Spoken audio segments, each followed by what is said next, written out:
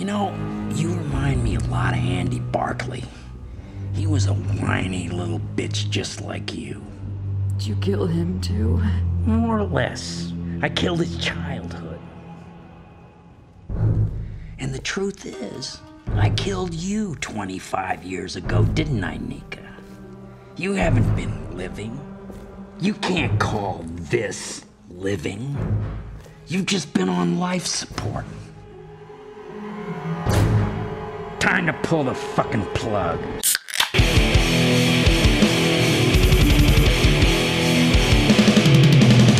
You're listening to the Buzzkill Podcast.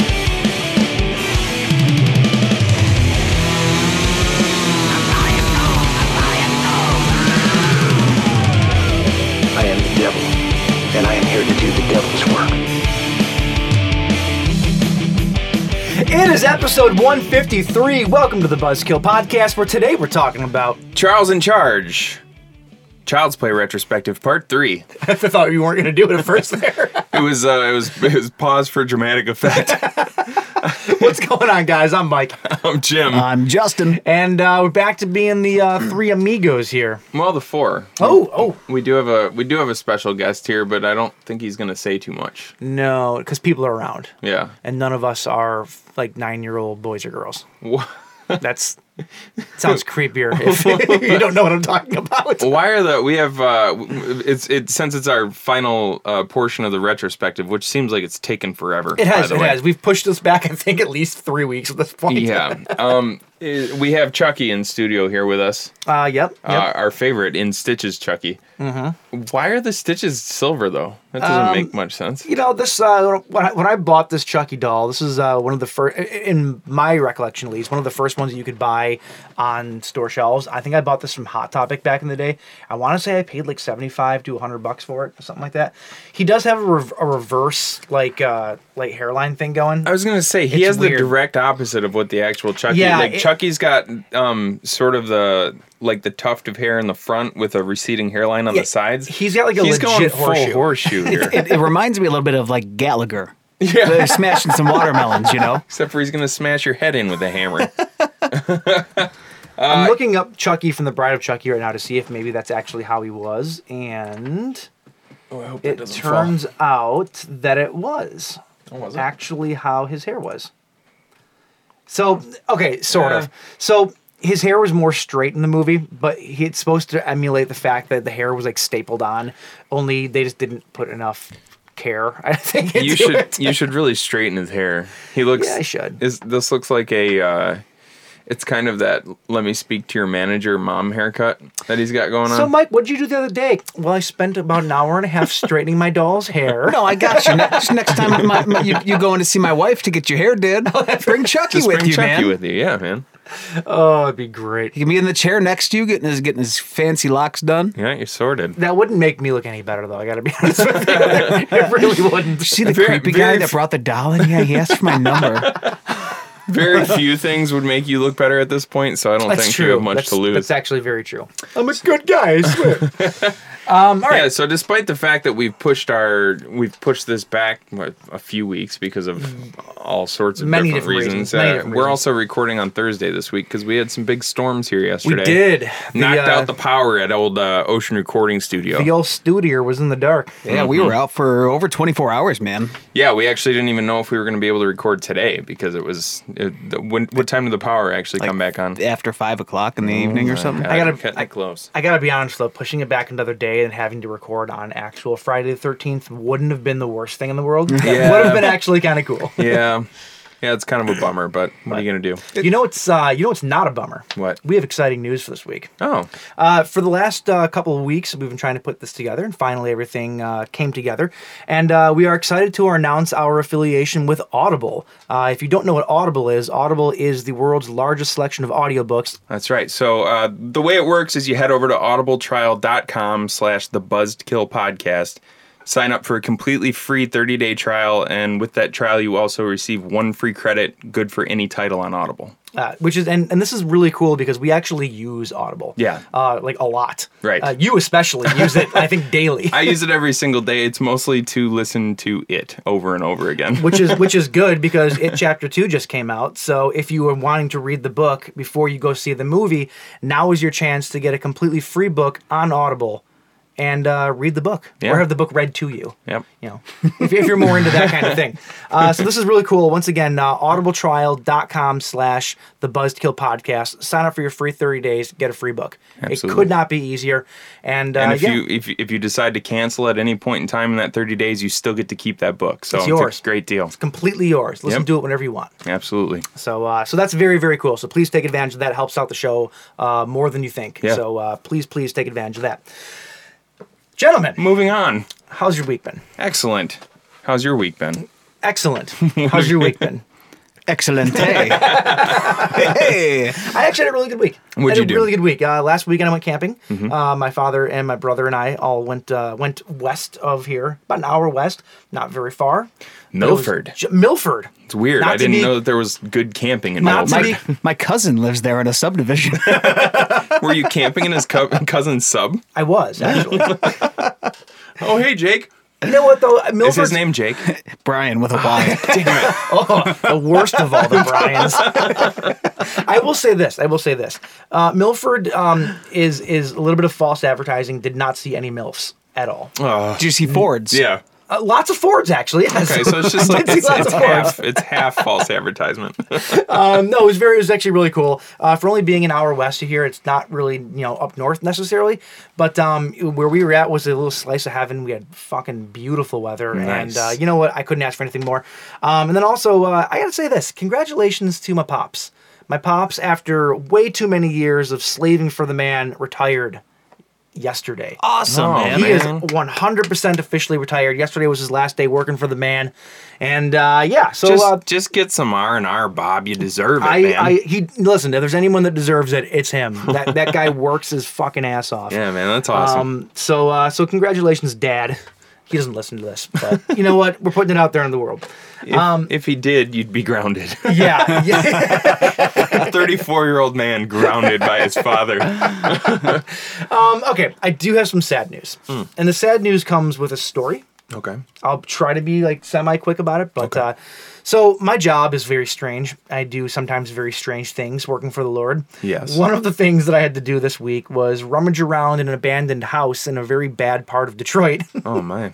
And we had the cops there in case that somebody was squatting there, which there was. Oh. And long story short, an old parishioner donated the house to the parish. The idea was they hadn't been there in 25 years or something like that. Mm-hmm. This house had just been sitting vacant for a long, long time. Yeah. So they donated the house to the parish, and finally we had gotten the lien removed on it and all that stuff or whatever. Cops came in and basically got the people out or whatever. We boarded up. So now we're there with our insurance company, and they bring the big dumpster. They're pulling everything out of the house. Well, the thing is these people left 25 years ago because of a medical reason, and they went down south for treatment, and they never came back. Yeah. So the entire house is literally a time capsule of how it was 25 years ago. Oh, wow. Now, the dude, it's so strange. The dude who lived there was equal parts super religious, super obsessed with space. He had NASA documents. There was books that were what do you call it when you scrapbook or whatever, scrapbook. Sure, yeah. It was a scrapbook of all of the Reagan attempt on Reagan's life, the Nixon stuff, I think there was actually Martin Luther King stuff. There was all of the American tragedy, but mostly space travel, life on Mars and this and that, all this really weird stuff. The dude was super into science fiction and space travel and all that. Sort of a really weird juxtaposition. Yeah. So then we go upstairs, and lo and behold, I see an entire room of the house that is stacked floor to ceiling with books. Nothing but books. Sci-fi and horror books. Wow. All of them. And I said 25 years. Maybe it wasn't exactly 25 years given... Actually, it could have been given some of the titles. But I found some really, really, really cool stuff in there. I found the first Clive Barker books of Blood. Nice. I found another Clive Barker story. I found a bunch of Rod Serling short essays and stories. Really? I found a bunch of books about the fucking Hollow Earth.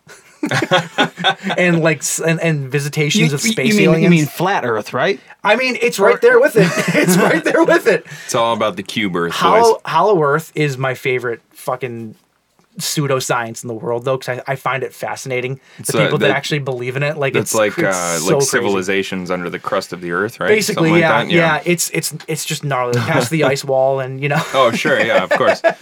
But I would also find I found a whole bunch of Stephen King, first edition Stephen King. Oh.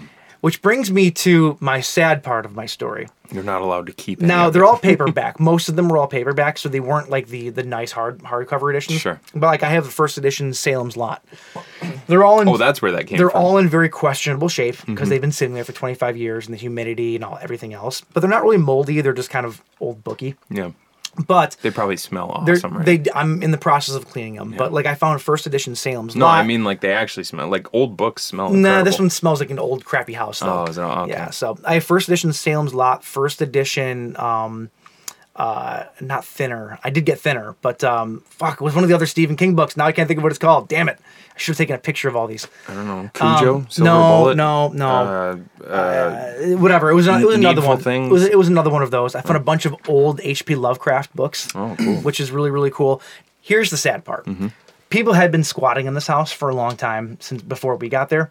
And one of the ways they were keeping warm in the winter is they were burning books in the fireplace. One of the books that I fished out of the fireplace was a hardcover.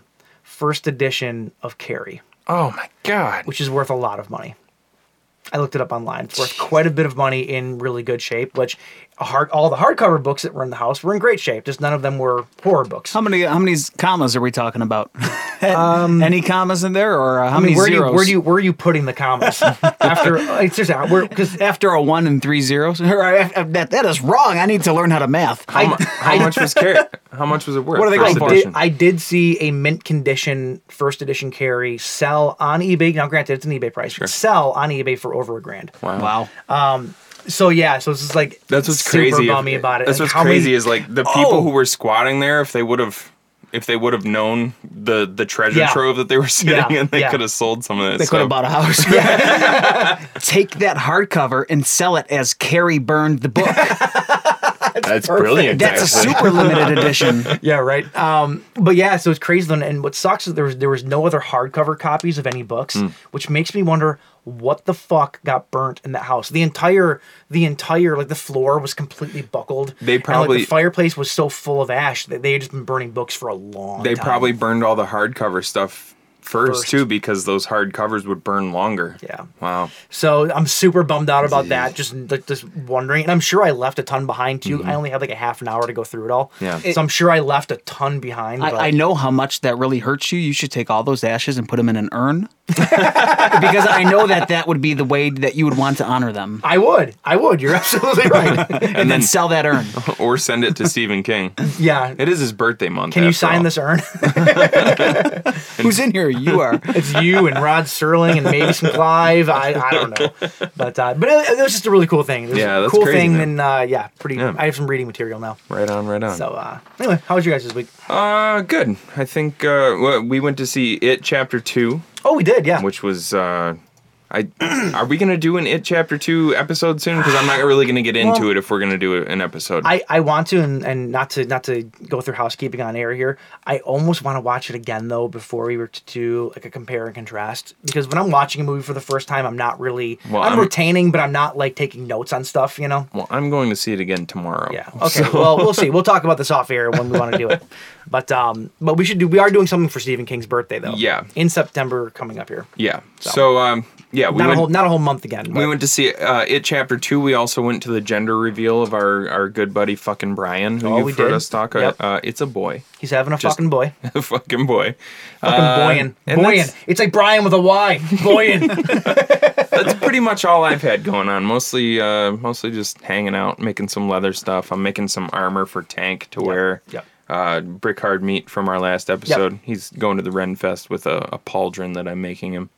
That's about it. Nice. That's all I've had going on. What about you, Jay? Just doing the thing, man. Dealing with the power outage yesterday, hooking up generators for fridges and stuff like that, and You gotta keep it generated.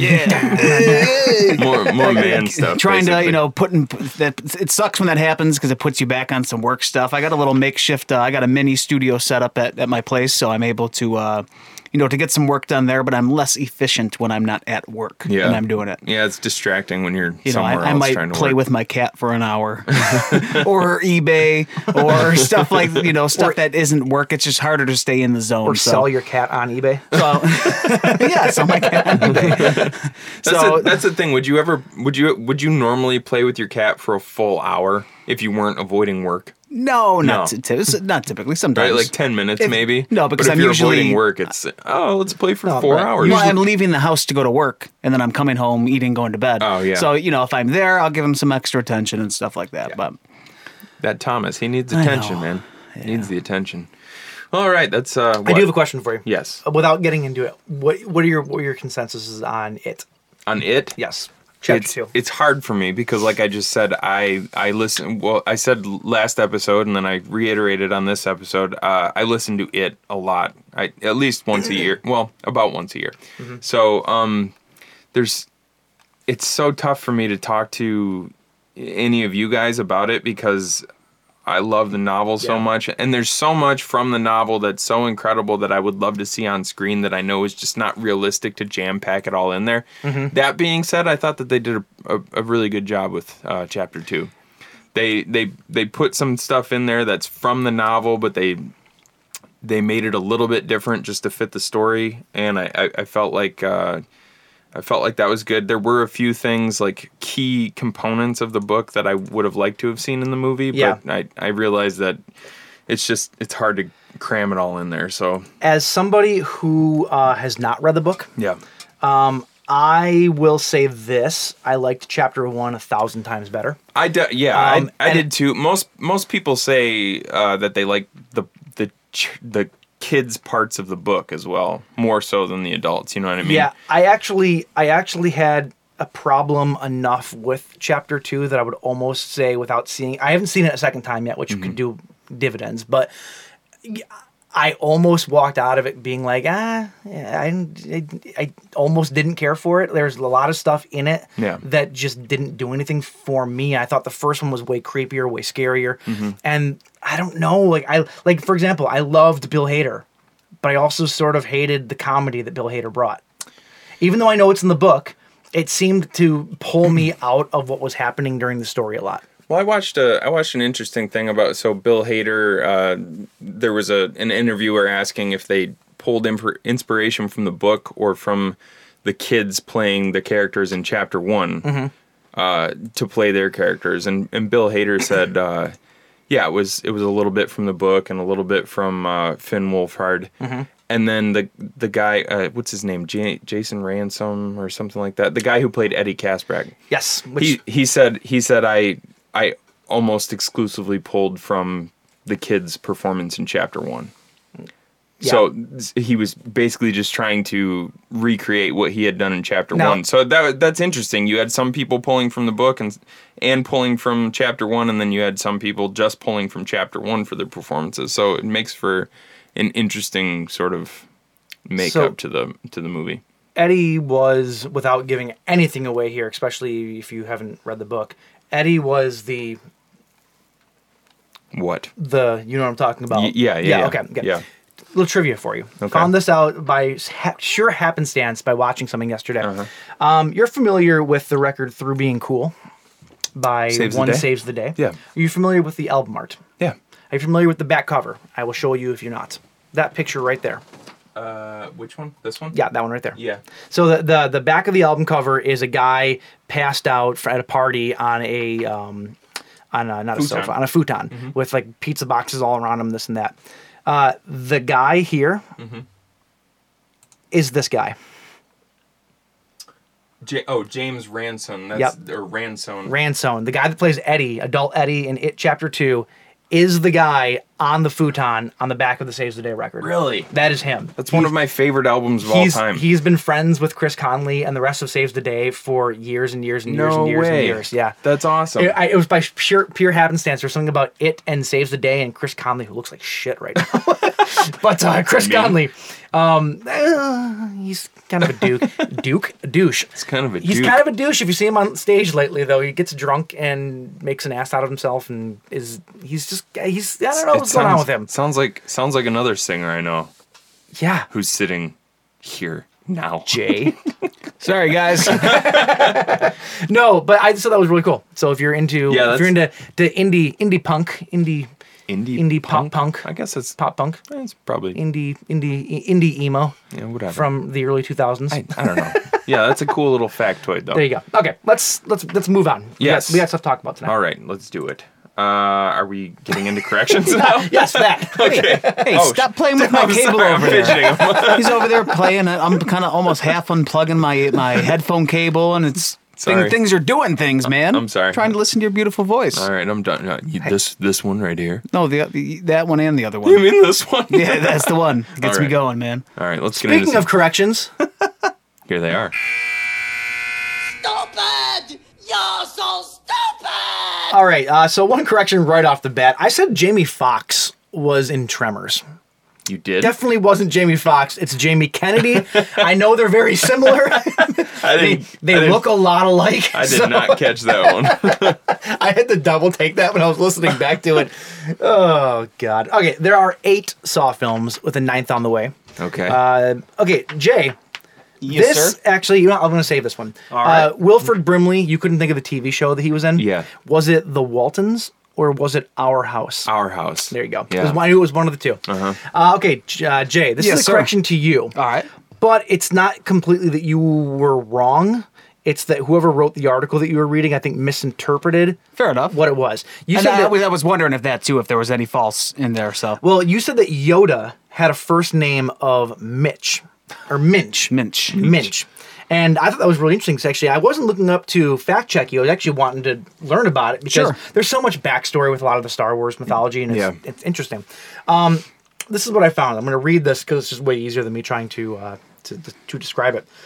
Minch is not Yoda's first name. In the story treatment for Star Wars Episode 5, The Empire Strikes Back, Minch was attributed as the name, as a given name of Yoda, and early drafts only saw the word Minch used, which is where that came from. Yeah. Okay. This was subsequently dropped in favor of simply Yoda.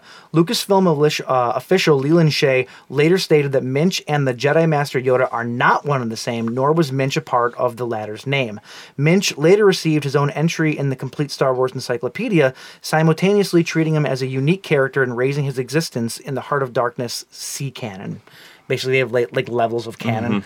But so it sounds like the idea for Yoda came from this Minch character. Right. But then they decided to not have it be the same, and that's where that came from. It's such an easy mistake to make because the Star Wars universe and the mythology, or the mythos crazy, and what's canon in the mythology is so extensive. It's crazy. I mean, and I could, like you said, it's easy to make that mistake if they said, yeah, this guy's gonna name Steve, and then later they change it to Darth Vader. Right. You're like, well, no, that's not the same person. You know, like where does that line become? Darth you know? Vader's name is Steve? It is. That's a fact, everybody. Steve Vader, yeah. Steve Vader. Luke, I just heard that Darth Vader was your father. Yeah, fucking Steve. Yeah, Steve.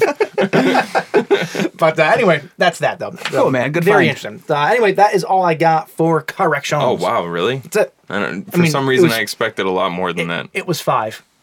Oh, I guess So it's more. it than was usual. actually quite a bit. Yeah. All right.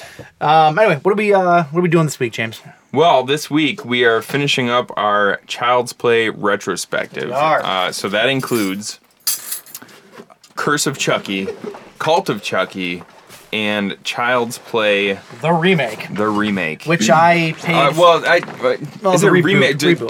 Child's Play 2019. We'll yeah, call it yeah. because I wouldn't necessarily. It's completely.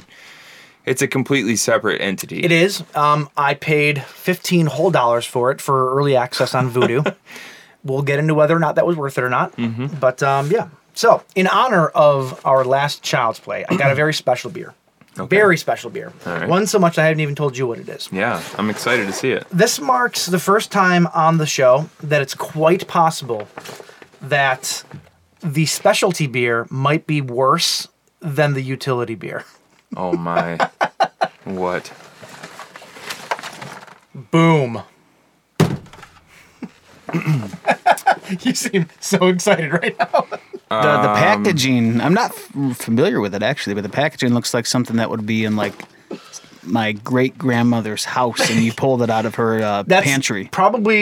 She probably had some of this back then, to be honest with you. Have we not drank this on the We show have not. before? No. What did Alex bring for the very first Schlitz. Stranger He Than had- Desire? he brought Okay, Schlitz, yeah. So what we have in front of us here is old style, pure, genuine, 12 crisp cans of old style classic lager. I'm honestly, I don't. Heilmann's Pure Genuine Old Style. I don't remember this beer. So You've never had this think I'm before? familiar Because with it. it's never been one of those super readily available beers in Detroit. I think it's always been here. Okay. But you go to Chicago and you see signs for old style outside the bars. Like, it's super big in Chicago, brewed in Milwaukee, I think. Give me an old style lager. Yeah, like Classic lager. Now the I guess reason that's more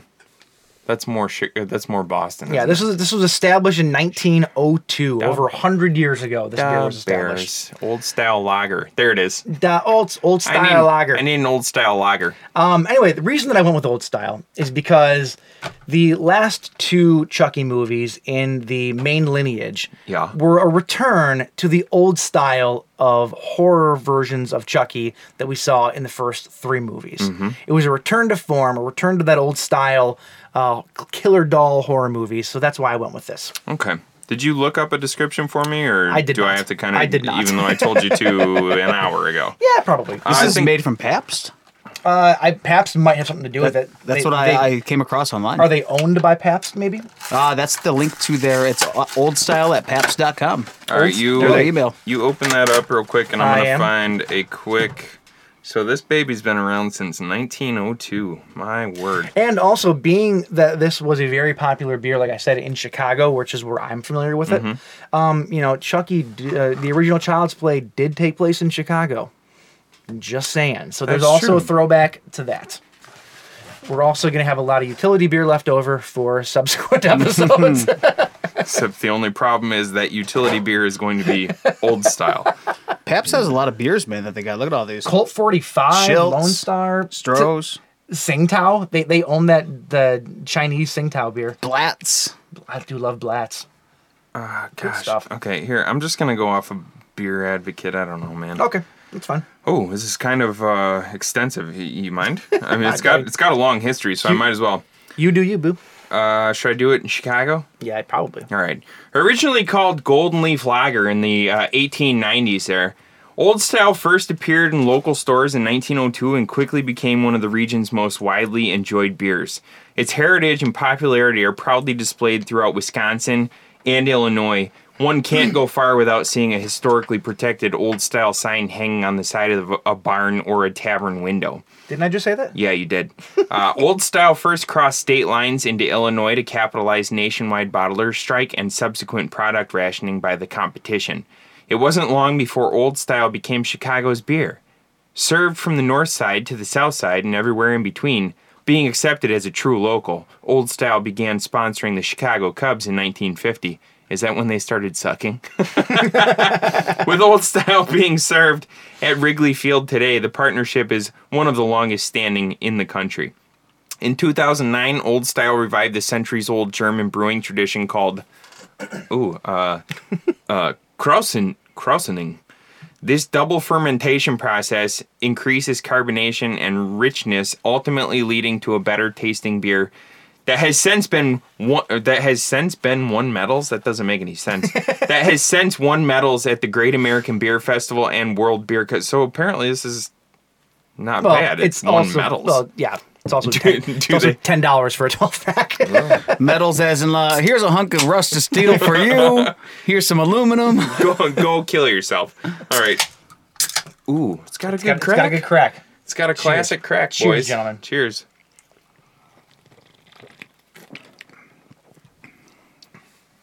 It's not bad. You know what? It's not bad. It's beer flavored beer. Yeah. It's my favorite kind of beer. Dude. I love old style. Don't get me wrong. I haven't it's had just it in a long time. Old style though is sort of like it's like if you pull up Milwaukee's Best or something like that. It's on that level. Like, well, yeah, maybe. it really is. We used to drink the. There's a little bit of an aftertaste that isn't as pleasant as the fronter taste. It's got before taste. It kind of reminds me of Black Label. Yeah, that's what I was gonna say. Very similar. You know what I mean? Again, bottom shelf. So Yeah, go to the Crowfoot and they have $1 cans of it. Yep. $3 cans. Only thing if is, you will. Is it $3 cans? Oh yeah. I thought it was only like $1.50 or something. Still Alright. $3 for a beer at a concert venue is pretty fucking cheap. Yeah. So Yeah. that is what we are drinking this week. All right. Well, hey, it's been a few weeks, boys. You need to lose that hat. I know, sir. like, you he really did- do. He doesn't normally wear hats, so Yeah, he doesn't he's- know how to wear them yet. I He's don't. not. He hasn't been properly initiated. If you into keep our hearing club. on the pop filter, that's Michael's hat. It's actually because we watched this video beforehand and I keep standing up. Why don't you tell that story, Mike? Nope. How's Jimmy doing? I don't know. How's Jimmy Tony doing? Jimmy Tony. I haven't talked to him in a few weeks. It's Oh. been a little while since we talked to him because It has been. He's we- probably all salty because we canceled on him for the last 2 weeks. it's quite possible. Or because he was watching that movie with you. Yeah, exactly. Could be. Could be. All right, so why don't we give Jimmy Tony a call and see what's going on in the MCU? Let's do it. All right. It's Jimmy Tony's Marvelous Minute!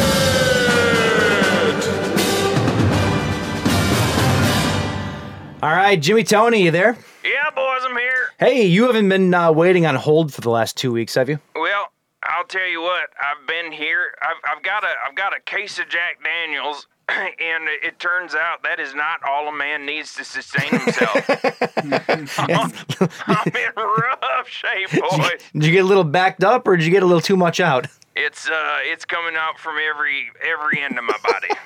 My bread from another mud, making his own mud. What's happening, man? Gosh, damn it, boy. I love you to death, son. How you doing, Jimmy Tony? Very, very well, man. I'm doing fine. Good to hear you again, man. It's been a bit. So Yeah, it's good. I'm excited to hear your voice, man. Yeah, man, it's good to hear your voice. It's like an angel. Oh, man. I just noticed that when we started this conversation here, Jimmy Tony, we actually it came off as though we were getting along, so I just wanted to say fuck off. Mike, you son of a bitch. You know what? I came on here and I figured I'm always kind of making fun of you. You know, I come on the show and I make fun of you every damn week, and it's starting to feel too easy to me. It's like grabbing low-hanging fruit. Stop talking. Stop. which coincidentally was Mike's nickname in high school when he couldn't make it up the rope in gym class. I appreciate your jokes, but stop talking about your mother, man. Come on. Come on, man. You know, I've never once talked about your mama. That's not true. I don't think actually. Yeah, I don't know. I'm usually drinking, so there's a chance I did talk about your mama, and for that I apologize to that lovely Or woman. maybe she was talking about you. Wait, Mom. What the fuck? Is Barb there right now? Because I talked to her. We should bring her in. Put Let's get Barb on the line. Barb on the telephone. I'm always happy to hear from Barb. Oh God. Nope. Boys. Well, hey, I gotta be honest with you. I watched Avengers: Age of Ultron, Oh yeah. but it was like damn 3 weeks ago, and I was a little drunk, which is nothing out of the norm. Honestly, I'm usually at least a little bit drunk. Hell, I'm a little bit drunk right now. I mean, case of Jack Daniels next to you. Yeah, my wife's actually getting on my case. She says, Jimmy Tony, you got a drinking problem. And I'm like, honey, I got no problem drinking, glug glug. That's a little joke there, but yeah, I understand what she's saying. She's saying I got a drinking problem, but I say, sweetheart, it's not a drinking problem. It's just a dependence to social lubricant. Because believe it or not, boys, if I don't have a couple of drinks in my system, I can actually be quite unpleasant to be around. You don't say. Yeah, I do say. I just said it, Mike. Damn. All right, so Marvel's Age of Ultron, Jimmy Tony. How'd you think about it? Well, like I said, I don't remember too much about it. It was so damn long ago. Wait, hold. I gotta set your timer before you dive in. Hey, man, you can do whatever you want. I don't know how this is gonna go this week. Are you ready? Yes, You sir. got 1 minute on the clock for your Marvelous Minute. Here we go. Ready and go. I can tell you I don't need the full minute, I don't think, this time, because I can't tell you what the hell this movie was about. I can just tell you how it made me feel. Every damn buddy in the universe seems to want us dead. And the Avengers keep showing up to protect us. And I'm starting to think maybe they got a point, the rest of the universe. It's like, there's got to be a reason everybody thinks that the proverbial little old me is a threat. I don't really understand it, boys, and I'm starting to think that I'm starting to think that maybe the Avengers, their plight is futile. Well, Why do they keep showing up and defending us when it seems like everybody in the damn universe wants us dead? You ever hear that saying, if you smell shit everywhere you go, check your own boot? I'm starting to think we as a human civilization, maybe we don't deserve to be here, boys. Do you smell shit right now, Jimmy Tony? There's them hounds. Get off my damn lawn, Jimmy Tony. I always smell shit, but that's because the hounds is here. I don't know, boys. Like it was a good movie, but it really got me to thinking, and you know that's dangerous when you start to get Jimmy Tony thinking. Yeah, that's how we. We'll not get into those trials and tribulations. It was good. I like the AI angle. Like it's not just the people in the universe; it's actually people in the artificial universe who also want us dead. Mm-hmm. You know, true. so it's it was a thinker for me. It was definitely a thinker. It might have been the most what's the word that my cousin always says? Cerebral movie I've ever seen in my life. Oh, that's giving it, I think, a little too high praise. That's just my opinion. Well, next up in my line was Paul Blart Mall Cop, so that was the only thing I had to go off of. But anyway, let's get to some scores here. James Spader gets a 10 for his compelling performance as Ultron, who is not only brilliant but also has such advanced AI that he is able to make his metal mouth move like human flesh. It blew my mind. I think that's actually something I've heard Mike complain about before. A little bit. I immediately take away those 10 points from James Spader, though, because although James Spader is a fascinating human, I also feel like he's the type of guy who you could be discussing jazz music and classical cinema with him one moment, and the next moment he's eating your brains. Yeah. He's a strange cat, that one. The Avengers, as a group, they get a 9 because they keep showing up to fight the good fight for all mankind, despite the overwhelming evidence that, universally speaking, maybe we as humans are just a bunch of shitheels who deserve to die.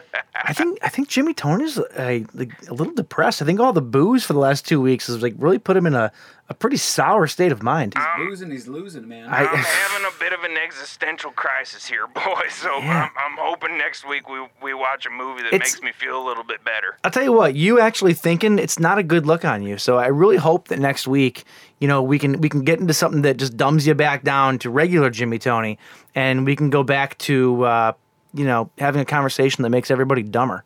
I don't really understand what you're saying. I think you're complimenting me. I'm not. Oh, I'm not. Shit. Well, you're a pussy, so who cares? Anyway, I'd say this movie overall, I'm going to give it about a 6.5. This was not my favorite of the movies so far, boys. All right. Wasn't mine either. We're at least in agreement with that. Well, hold on. I'm in agreement with you. Yeah, we are. All right, I'm going to bump her up to an 8 then. Fuck you, Mike. All right, boys, I'm out of here. All right, Jimmy Tony, take care of yourself, take care of your wife, and please go change your pants, because I'm pretty sure that's what you're smelling like shit. So. Oh, Jesus. All right. All right, that was Jimmy Tony. Jimmy Tony out.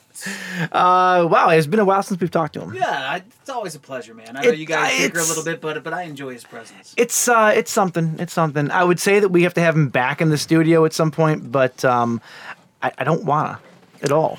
Who, Jimmy Tony? Yeah.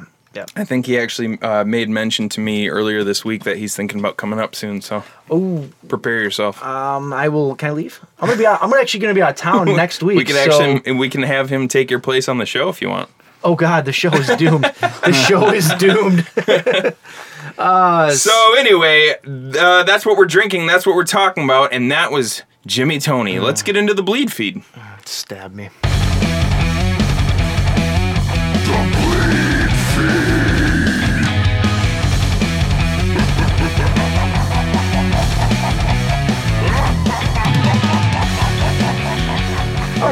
right. Well, I unfortunately have to start off the news the way. Why do I always say it's my favorite way? I don't really understand why I do that, but I do.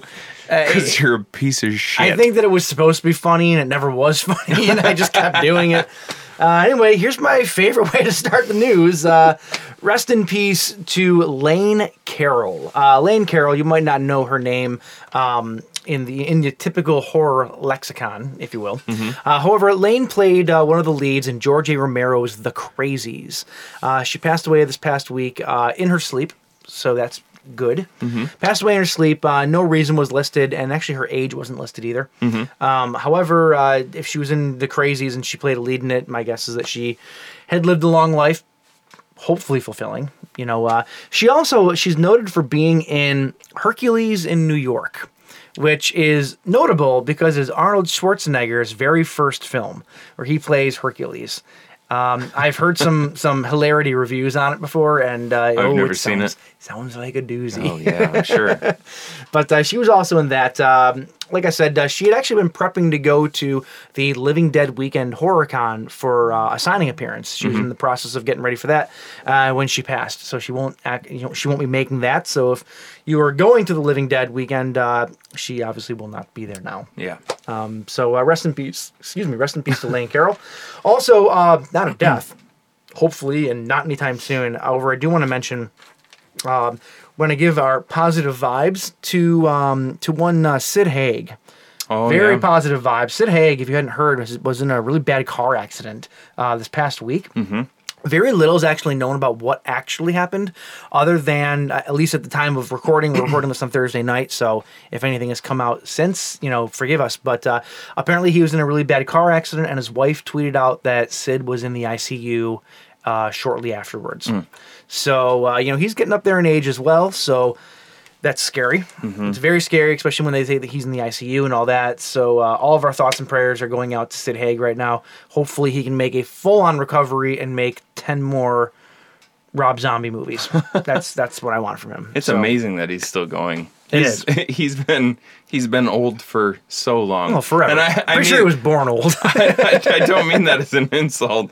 Like the guy's he's a workhorse, legend. man. Dude's a legend. He's been in so much shit. It's ridiculous. Listen to some podcasts with him where he goes through. Actually, he was on the Movie Crypt podcast a long while back, and he goes through like his history of films, and it's just ridiculous. Like where he started, who he's worked with. Like it's unreal. This guy's career is legendary. He's worked with everybody. It's crazy. Yeah. Okay, let's get into some more exciting news here. There was one more death. It's a music related death. Did you hear about this? I don't think I did. Daniel Johnston. The most people would. He was a big influence on Kurt Cobain, Tom Waits, a bunch of the classic picture of Kurt Cobain with the Hi How Are You unfinished album. The alien on the yeah. I wore it for a Halloween costume one year. Actually, I did. That was me. No. Well, I did too. Oh, though. you borrowed my shirt. We both went as Kurt Cobain, different years. He passed away a couple days ago. Oh, no kidding. Yeah, so Did they say how? Did they say dead at 58. I don't know how he. I'm not entirely sure how he passed away. Okay. So you looked it up, and you look it up. I'm going to continue with the news here. Sure, and we can go back to it. A little bit more exciting news. One of my favorite movies to come out of the mid '90s was a movie called Tank Girl. I don't know if you ever saw it, starring Lori Petty. Fucking fantastic movie. It was based off a graphic novel. News is coming out this week that Margot Robbie and her company Lucky Chap Entertainment are currently in early pre-production stages to bring us a Tank Girl remake, starring Margot Robbie in the leading role. It's always weird to me when these giant big stars gravitate towards these sort of, I'm not going to say lowly properties, but properties where you just wouldn't think they'd even be on their radars. Every now and then that happens, and this is definitely one of them. With Margot Robbie loving the role of Harley Quinn as much as she did, it doesn't surprise me that she would take on Tank Girl, another comic book character. Well, I wonder if it's her that's actually wanting to do this, like she knew about Tank Girl, or whether or not there's something that was brought to her and then she got familiar with it. You know what I'm saying? It'd be very interesting to find out. But even still, I actually kind of think that Margot Robbie could could pull it off. Yeah. I really do. Oh, yeah, definitely. I mean, don't get me wrong. I'd love to see Lori Petty just do it again because she was amazing. She was so I awesome, love yeah. Lori Petty. She's fantastic in everything she does. But so that's really cool news. I've been traded to Racine. Sorry. That's one of my, it's not even a guilty pleasure movie. League of Their Own. Yes. Fuck, that's a good movie. That's so good. Man. I do love it. I would say there's no crying in baseball, but we all know it. What's the point? Okay, what is worth a point are fucking dinosaurs, James. Oh. I love me some dinosaurs. I love me some Jurassic Park. All right. I actually like the new Colin Trevorrow movies. Some people don't like them. I think they're great. The new what? The new Colin Trevorrow Jurassic Park movies. Oh, like Jurassic World and Fallen Kingdom. Yeah, I didn't see Fallen Kingdom. But Fantastic. Loved it. And this Sunday, so if you're listening to this on... Jay, sorry, real quick. Is that of Russian hackers? Russian It hackers! wants me to log into my iCloud that I don't use, right? And so recently it just started popping up this last week saying, log into your iCloud, update your stuff. Come on, pal. I'm like, log I'm into not, the iCloud. I'm not updating all my software. So you know how many days that takes to do all my software updates on everything? Days. Somebody's trying to hack in and steal all your nude pictures. Oh, man. That's what it is. Of us. It's Justin and his cat just naked sitting at his studio at his house. You don't have to hack it. I'll just give those away for free, baby. All right, anyway, back to the news here. This Sunday, so if you're listening to this episode on release date, this just happened, so go find it. So this Sunday, Jurassic World Battle at Big Rock is an all-new 8-minute short film that is directed by Colin Trevorrow, and it takes place a couple of years, I believe, or sometime after Fallen Kingdom. And if you didn't see Fallen Kingdom, spoilers, but dinosaurs are in the real world now. They're off the island, and they're everywhere. What? So, I haven't seen it. Spoilers. Doesn't matter. It's fine. Anyway, though, so the idea of this is that it's about a family on a camping trip to Big Rock National Park, about 20 miles from where the last film ended. There have been a few sightings, but this is the first major confrontation between dinosaurs and humans. Nice. Sounds pretty awesome. Yeah. And granted, short film, 8 minutes, I'm still into it. Yeah. It's going to probably bridge the gap between... It's like the perfect Fallen length for a Kingdom. short film, by the way. Yeah. But so this is going to feature the always popular Allosaurus, which I don't believe they've actually shown too much of in the Jurassic Park movies. But Allosaurus, and then another one called the Nasutoceratops. I got it right. Did you really? Nasutoceratops. I kind of want to see it It's, to fact check you because right here. It looks like it's spelled wrong, but I promise you it's not. It's a herbivore triceratops looking motherfucker, probably. I don't know. I'll be damned. I think you said it right. It eats plants. I know that. But anyway, that's pretty cool. If you're into dinosaurs, check that out. Let's see here. Do you remember a little movie called 13 Ghosts? Oh, man. Jay, you like it. The original or the remake? Either or. Yeah. Either or, right? Yes. I've never seen the full original one. Well, the full original one was from 1960, directed Right. by William Castle. It was one of those movies where he did his super quirky gimmick stuff for, you know, what he was famous for. Yeah, the remake, though, I fucking love that movie. Well, it's coming so back. good. Coming back. Yeah. Sort of. Okay. It's coming back in the form of a 10-minute short film. Lots of short film news this week. So Screen Gems Entertainment has partnered up with another company to bring a brand new 10-minute short film based on the 1960 film. That partner, you'll like this, Crypt TV, who did one of our favorite shorts ever, The Birch. That was Crypt TV? That was Crypt TV. That was Bloody Shorts. That's Crypt TV. Crypt TV makes on their website. Oh, is it? Okay. Yes. Yeah. Okay. One of your favorite. Who?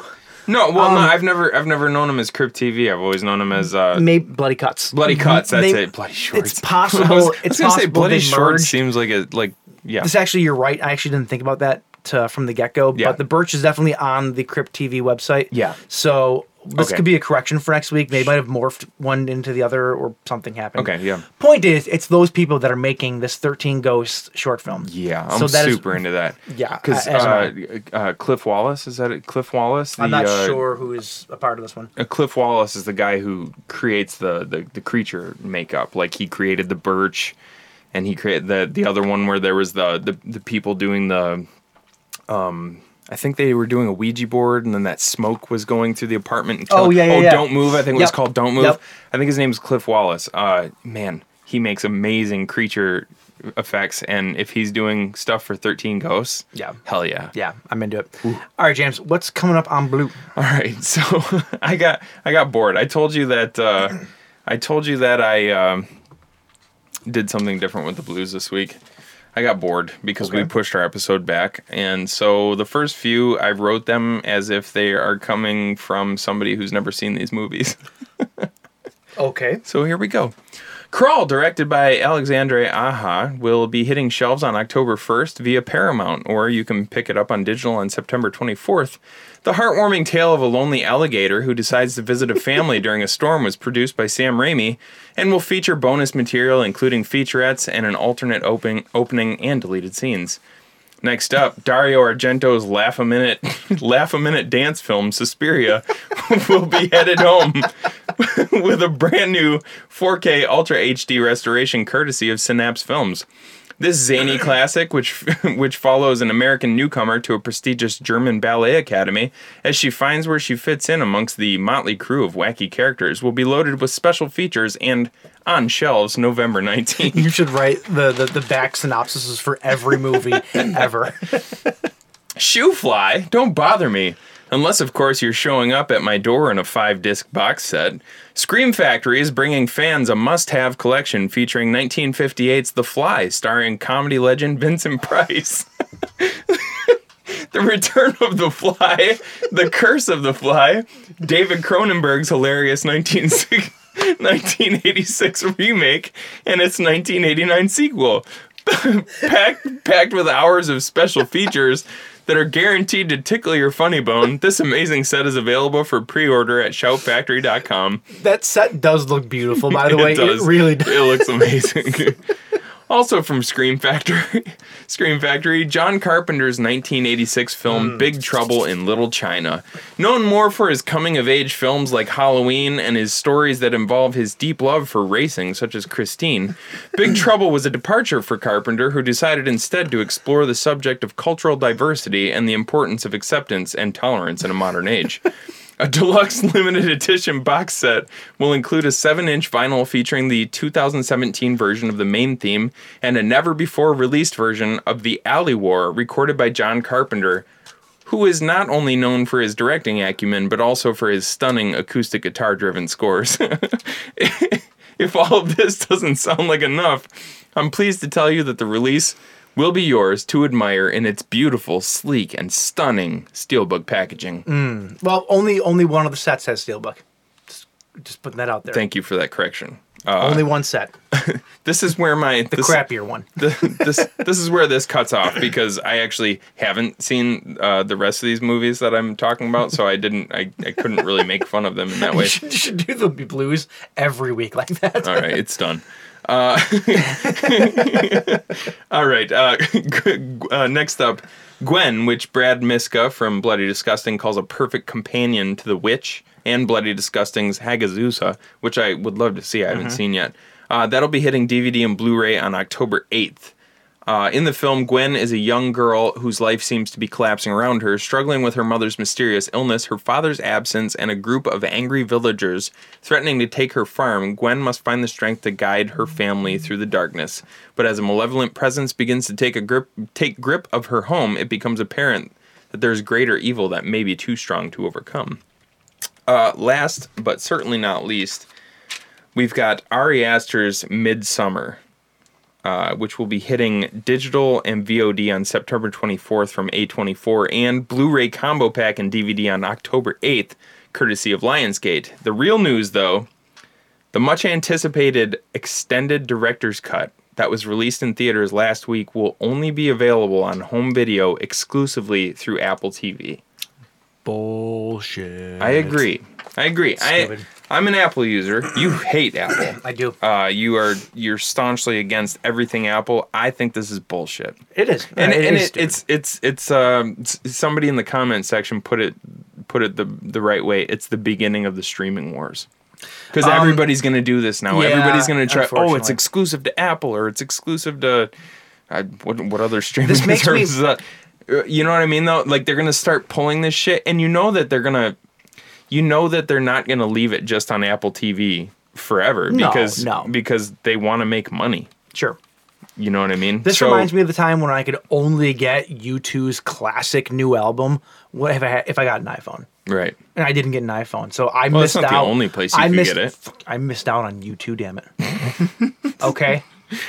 I need that Bono in my life. It starts automatically in my car sometimes. There's a couple good tracks, actually. There really is. But yeah, I think this is bullshit. Yeah. It's just dumb. Yeah, it pisses me off a little bit, but Yep. what are you gonna do? This is the start of a new era. What you're going to do is you're going to forget about that movie, and you're going to get really excited for a new movie coming up called The Collector. All right.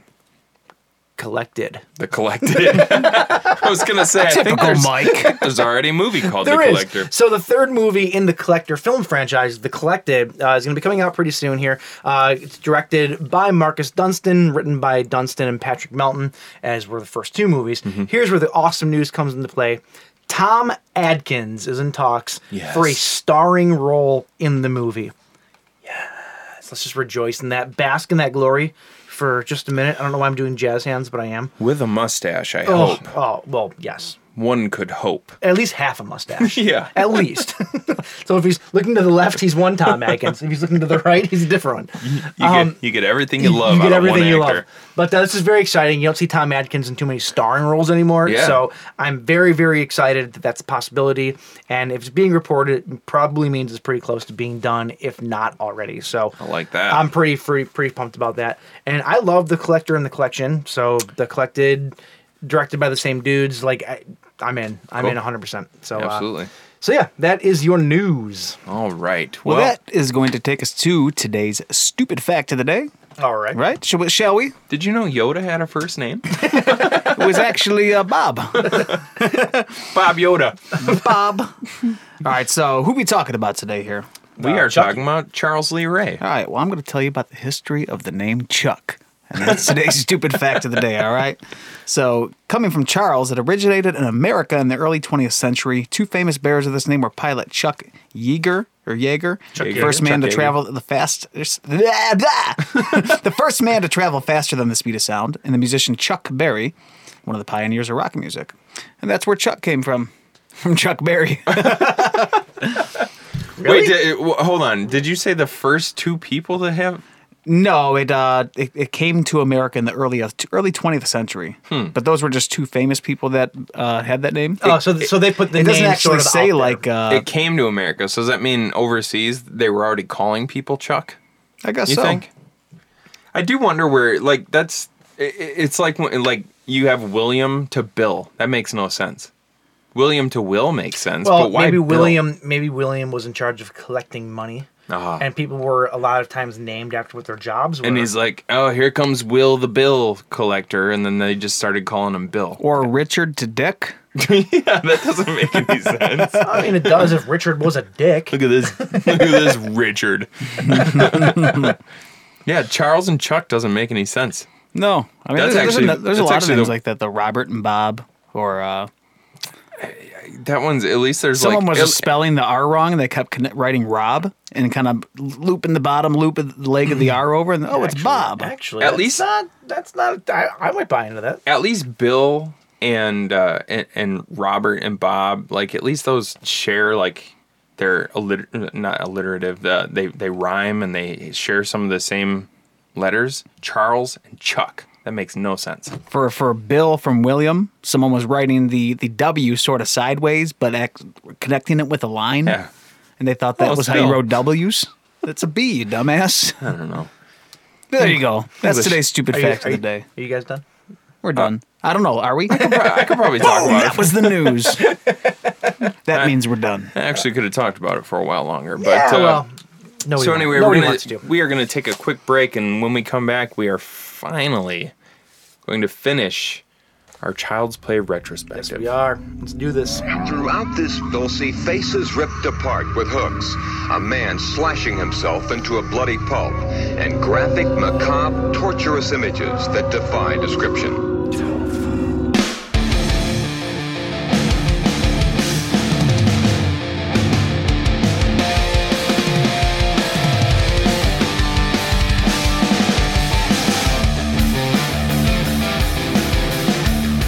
Radio. Cheerio. All right, so we are finally finishing our Chucky retrospective here with the final 2 movies in the original franchise, and then we're capping it off with the Child's Play 2019. whatever that is. That's word. You can't see what I'm doing right now, but I'm making a package. Sort of packing everything together and making a giant snowball. And we're putting it to the side. Okay. Because that is not a part of what we're talking about right now. At all. All right, so first up, you have 2013's Curse of Chucky, written and directed once again by Don Mancini. After her mother's mysterious death, Nika begins to suspect that the talking red-haired doll visiting her niece, that sounds weird right off the bat, has been playing with what may be the key to recent bloodshed and chaos. Yeah, the doll's not visiting, the doll was sent. That's a fucking IMDb synopsis. Okay, so you have Brad Dourif once again returning as the voice of Chucky. Yes. And in the main role this time, though, you have Fiona Dourif, who is Brad Dourif's daughter. Oh, is that right? Yeah. I didn't make that connection. She's also fine. Even though sometimes she looks like her dad. Brad Dourif must be fine. Yeah, of course, Brad. Dude, you ever seen One Flew Over the Cuckoo's Nest? True. He was very handsome. In Cult of Chucky, though, he kind of looks like Tommy Wiseau. You stole my joke, you fucking asshole. He does, absolutely does. And we'll get to that. I'm not saying that Tommy Wiseau is fine. I'm just not doing that. So Nika is her name in this movie. You also have Danielle Bisutti. Danielle Bisutti, who plays Barb, who is Nika's sister. It's probably a mixture of the 2 names you just said. Buscetti? It's probably Bishuti. Bishuti? Yeah, I don't know. It's Buscetti.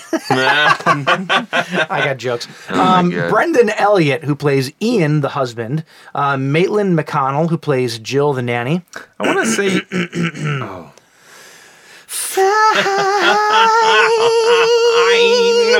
Okay. Yeah.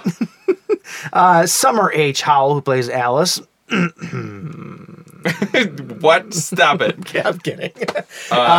And then you also have a Martinez. I'm not sure which Martinez. One of the Martinezes plays the... You and I think the exact same way. I saw that. I said, a Martinez. Which one? There's so many of them. He plays a Martinez. He plays Father Frank. But he's played by a Martinez. Yeah, one of the many Martinezes. And then you have Chantel Cuisinel, who plays Sarah, who is their mother. So there's your cast breakdown. I think it's Quesnel. It's quesadilla.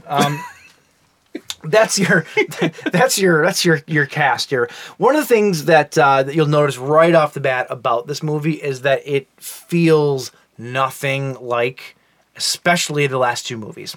So you have, if you've been keeping up here, you have the first 3 movies, the Andy Barclay trilogy, if you will, that was very much horror slasher, type movies. Even though they got a little bit more comedic towards the end of the third. I would say more campy than anything. That's a good way to put it. Because I would separate the Andy Barclay trilogy from the In Stitches duology by saying the Andy Barclay trilogy got campy, whereas the In Stitches duology was straight up comedy with like horror elements.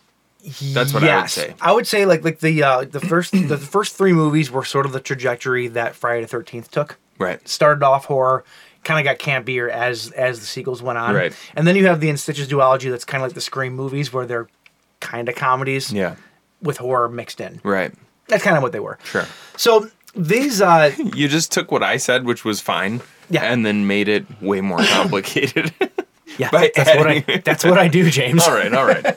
So Curse and Cult, though, the last 2 movies, the franchise, they're definitely more back to horror. They went back to the roots, as is the old style that we are drinking. Especially Curse. Went back to the old sensibility. People wanted and even Don Mancini says this, people wanted a scary Chucky again. They wanted, this and that. So what really works about this flick is, and I love this movie, I really do. I don't love it as much the second time watching it as I did the first time, and I'll get into why. Okay. That being said, it works in a way that it almost acts like a soft reboot. but then isn't. It does, yeah. And that's kind of smart, actually. Like, because it kind of threw the audience for a loop. Because you thought you were getting one thing, like, oh, okay, so this isn't the Chucky that we knew, and this and that. And then you get towards, like, the last third of the movie, and the layers literally start to peel back. And you realize that this is everything that you are familiar with, and it was just kind of wearing a new coat of paint that is now sort of chipping away. Look at you. Look at me. Look I'm at like you. I'm like a modern day William Shatner with my words. William Shatner. Modern day Bill Shakespeare. Oh, that's what.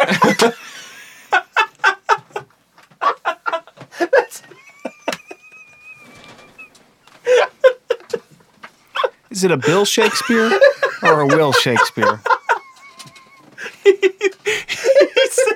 He said William Shatner. Oh my God. I'm crying right now. No, on Rescue 911.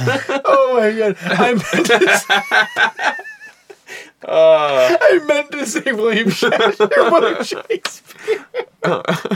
See, I knew you were going there because in my head I heard Shakespeare. I didn't even second guess it because I knew that was what you were meaning, anyways.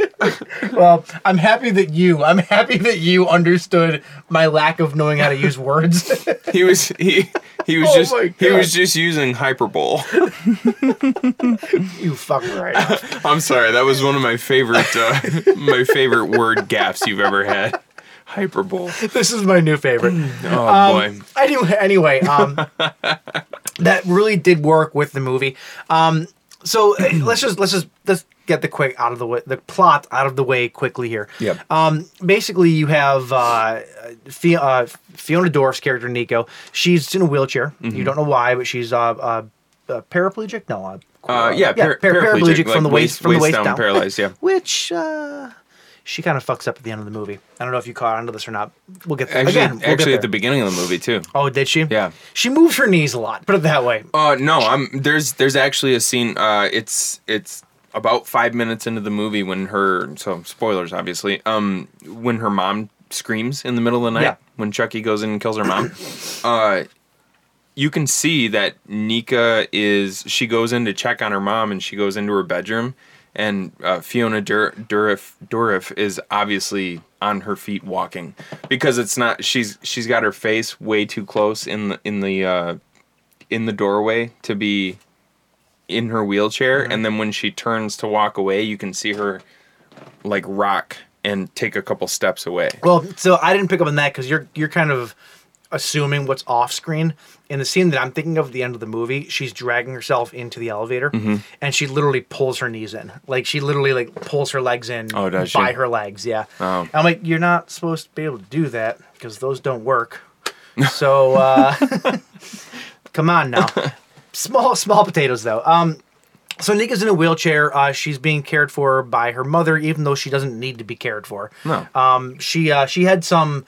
There's something else too. It's like a heart thing, I think. Yeah. There's like some heart thing where she got overstressed. It could cause her to something. They don't really go into it. They never really explained it. It might just because I think it was part of her being. It might have been from her being a paraplegic. I don't know if they're more likely to throw clots or something like that. Could be something, yeah. Yeah, so they never really explain it, but her sister was very worried about her getting overwhelmed, though, and all that kind of stuff. So her mother gets sent a mysterious package in the mail. Turns out to be none other than the Chucky doll. And then her mother dies a mysterious death. Yeah. Who do you think did it? This motherfucker sitting right here. That's who did it. Those are first of all, so her mom is shown in the beginning of the movie painting sunflowers, and she's cutting out a piece of paper at one point in time. Are those not the biggest scissors you've ever seen in your life? Yes, I noticed that. They're like clown scissors. They're huge, and she ends up getting killed with those scissors. Those scissors. Fucking huge. Fucking huge. Yeah, so she ends up dying, though. Chucky obviously is behind it. But here's the weird thing about this movie is you don't actually see Chucky be Chucky for a good solid 45 minutes into this movie. Yeah. Well, I mean, Which- you see the eyes move. You see But one of my favorite things is when you just see Alice is hugging him and his eyes, his pupils dilate really big. They get huge. I love that part. I thought that was creepy and all, but I was a little bit bummed knowing that Brad Dourif was still the voice of Chucky. I did get really bummed out not hearing his voice for a long time, especially after the character had already been established. I thought that was a little bit weird. Well, like you said, this was almost kind of a soft reboot, so they really kind of went by the formula of the original Child's Play, which you don't hear. You hear Charles Lee Ray yelling at Mike Norris in the beginning of the movie, right? Mm-hmm. And you hear him doing the Ade Due Dembella when he's like actually transferring his soul into Chucky, but you never, or into the good guy doll rather. But past that point, you don't actually see Chucky come to life until Maggie's death, which is... True. Wait, do you even see... Yeah, you do. You see him come to life and hit Maggie in the head with the hammer. But that's almost an hour into the movie, isn't it? Yeah, that's true. I guess you're right. I thought this it was one just was weird. kind of following that formula where you're... Obviously, it's Chucky doing all these things, but That's the thing. You're kind of waiting for it, though. Right. And I felt that they maybe went a little bit too long. For me, personally, at least. But then once he comes... alive, he's in action. Once he comes alive, he is in action. So after Nika's mother dies, she's visited by her sister, her sister's husband, and their kid. And their kid is like this cute little girl named Alice or whatever, and she sees the Chucky doll, and she immediately just has this gravitation towards it. And now this is like her buddy, if you will. Foreshadowing. This is her good guy doll. It's like her friend or whatever, and so they're staying at the end. So they're staying at the house for a while, and just hilarity ensues in the ways of death and crazy stuff. Of course, people die, this and that. Chucky's behind it, and it isn't until later on. And again, spoilers, but it's not until later on when who is it? Barb is Nika's sister is up in the attic looking for what is she looking for? Is she looking for Alice? Is that what it is? Yeah, because Alice is the nanny, the au pair. What's her name? Oh, that's Hattie McHotterson. Yeah. Sarah. No, Sarah. That's not Sarah. Jill. No, Jill. Jill. Yeah. Hattie McHotterson. That works. So Jill and Barb are having a little romantic tryst. Which they totally set it up to where it's the husband fucking the nanny. Yeah. Which when I first saw her, I go, I really hope he's fucking the nanny. Because his wife seems like a fucking bitch. Yeah. And like she sucks. So I really hope this dude, like, I'm not all for like for cheating or anything, but come on. They really did a good job of making you hate the mother, first of all. Because when the package is first delivered, the UPS guy is chatting Nika up, and he's like actually genuinely interested in her, and then Nika's like I think he was flirting with me. Should I go ask him for his number, ask him on a date? And her mom goes, "You're beautiful, honey." And then she's like, "Well, should I go talk to him?" And she goes, "He was just being nice. Like nobody could ever love you the way you are." It's like, "Geez, Mom, you're kind of a cunt." Yeah. And then burger. And then they do a really good job of, within the first 5 minutes of meeting Barb, setting her establishing up. She's exactly like her mother. She's exactly like her mother, and she's a douche. Yep. And so yeah, you find out that her and the nanny are having a thing. That was a twist that I did not see coming. I didn't remember it, so neither did I. It's been so long since we've seen this movie. We watched it when it first came out, and it's been since 2013 since I've seen this movie. So I did not remember that at all, and so I'm waiting for the husband to either get caught or do whatever. And then when it came out that the two of them were clamming out, like I just totally. It completely caught me by surprise. Like, I just didn't remember. That was a twist. Clamming out. Oh my god. It didn't make me like Barb's character anymore, though.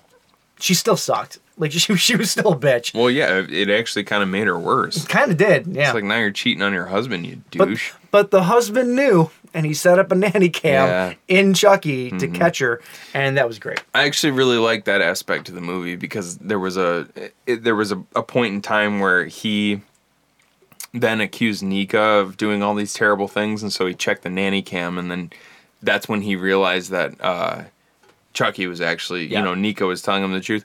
One of my favorite things about all Chucky movies, and Chucky himself actually ends up saying almost the same thing in Cult of Chucky. One of my favorite things is there's always naysayers. There's always somebody saying, "No, you're nuts. It's not the doll. You're just crazy," and blah blah blah. And then there's that really satisfying moment where that naysayer, about 5 seconds before they get it, they see him, and he's about to kill him, and they're like, moment. "Oh fuck!" Yep. Like, how's it hanging? How's it hanging, Phil? Yep. And Phil's like, "Ah, shit, I'm a dick." Yep. And then he falls and breaks his neck. Like, I've always liked that part of Chucky, because there's always that satisfying moment in all the movies where everybody's like, "Ah, shit." Yep. They were telling the truth. Yep. And now I'm dead. Joke's on me. Speaking of, this has nothing to do with anything. I loved the music in this movie. I thought the music was great, and it wasn't until the movie was over and I saw who did the music that made me realize why I liked it so much. And both this movie and Cult, both movies were done by Joe LaDuca. Joe LaDuca did all of the Evil Dead movies. He did 1, 2, Army of Darkness, and he's done a ton of other stuff since then. And Joe LaDuca is one of those guys where every score he does, I just love. I love his style. I love the way that he writes. I love all that.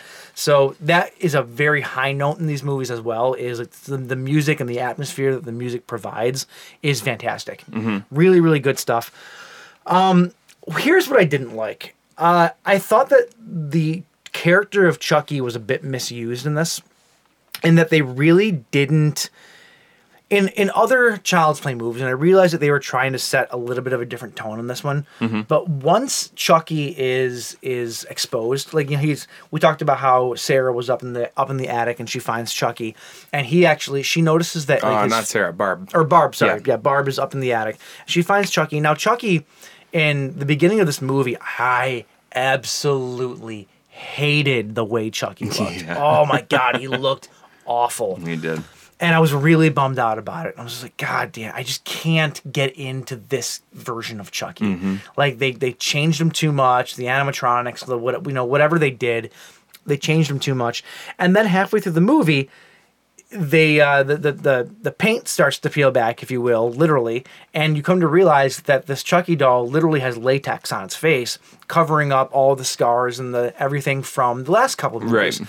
And so you go, okay, so this is still the Chucky from those movies, and from there on, the pieces start to fall into place about how this is still the same Chucky, same one from all the movies you've already seen. This is just a different narrative, but it's still the same Chucky. And that's where the tone shifts a little bit too, because up till that point, everything was really like creepy and tense and everything. It still is. I wouldn't say this ever went into comedy or anything. It didn't go into comedy, but like once she peeled the latex off and you saw that it was the in stitches Chucky, and he looked so much better. He looked so much better. And his hair, like, he had weird, like, really long shoulder length hair in the beginning of this movie. Yeah. It looked strange. Yeah. His hair has never been that long. But once she peeled the makeup off of his face, his hair changed all of a sudden to that classic sort of combed back, almost widow's peak kind of Chucky that we're used to. Not the weird horseshoe that we have on this guy. And the tone completely changed once you realize it was the old Chucky from the other movies. He started to not like Seed of Chucky and Bride of Chucky kind of comedy, but back to like Child's Play 3 type comedy. He's Charles Lee raising it. Yeah, Charles Lee Ray. Like, he's making little quips and stuff before he kills people, and So that brings me to my criticism is that those little quips and the things that he says before and after, there were so many missed opportunities that they just didn't use that attitude of Chucky that they should have done. Like what? And that kind of actually took me out of the movie a lot. Like he should have had one-liners, like when he swallows the key, for example. That perfect opportunity for a one-liner after that. They left it blank. Nothing happened. There was after she smacks him, or he axes her leg, he axes Nika's leg with with an axe or whatever. And then something happens. He doesn't say anything when she doesn't react to it, or she hits him away. He doesn't say anything. Like, there's lots of places like that where the Chucky dialogue just kind of feels empty and lackluster. Like, there's so many spots to interject his personality, and it just wasn't there enough. Like, Yeah. you know, one of the things that you love about Chucky are the one-liners. You know, one of the things that I always had a hard time finding for our little things in the beginning of the movie, or at the beginning of the podcast, the little the intros, is that Chucky doesn't have a lot of monologues. He has a lot of one-liners. Yeah.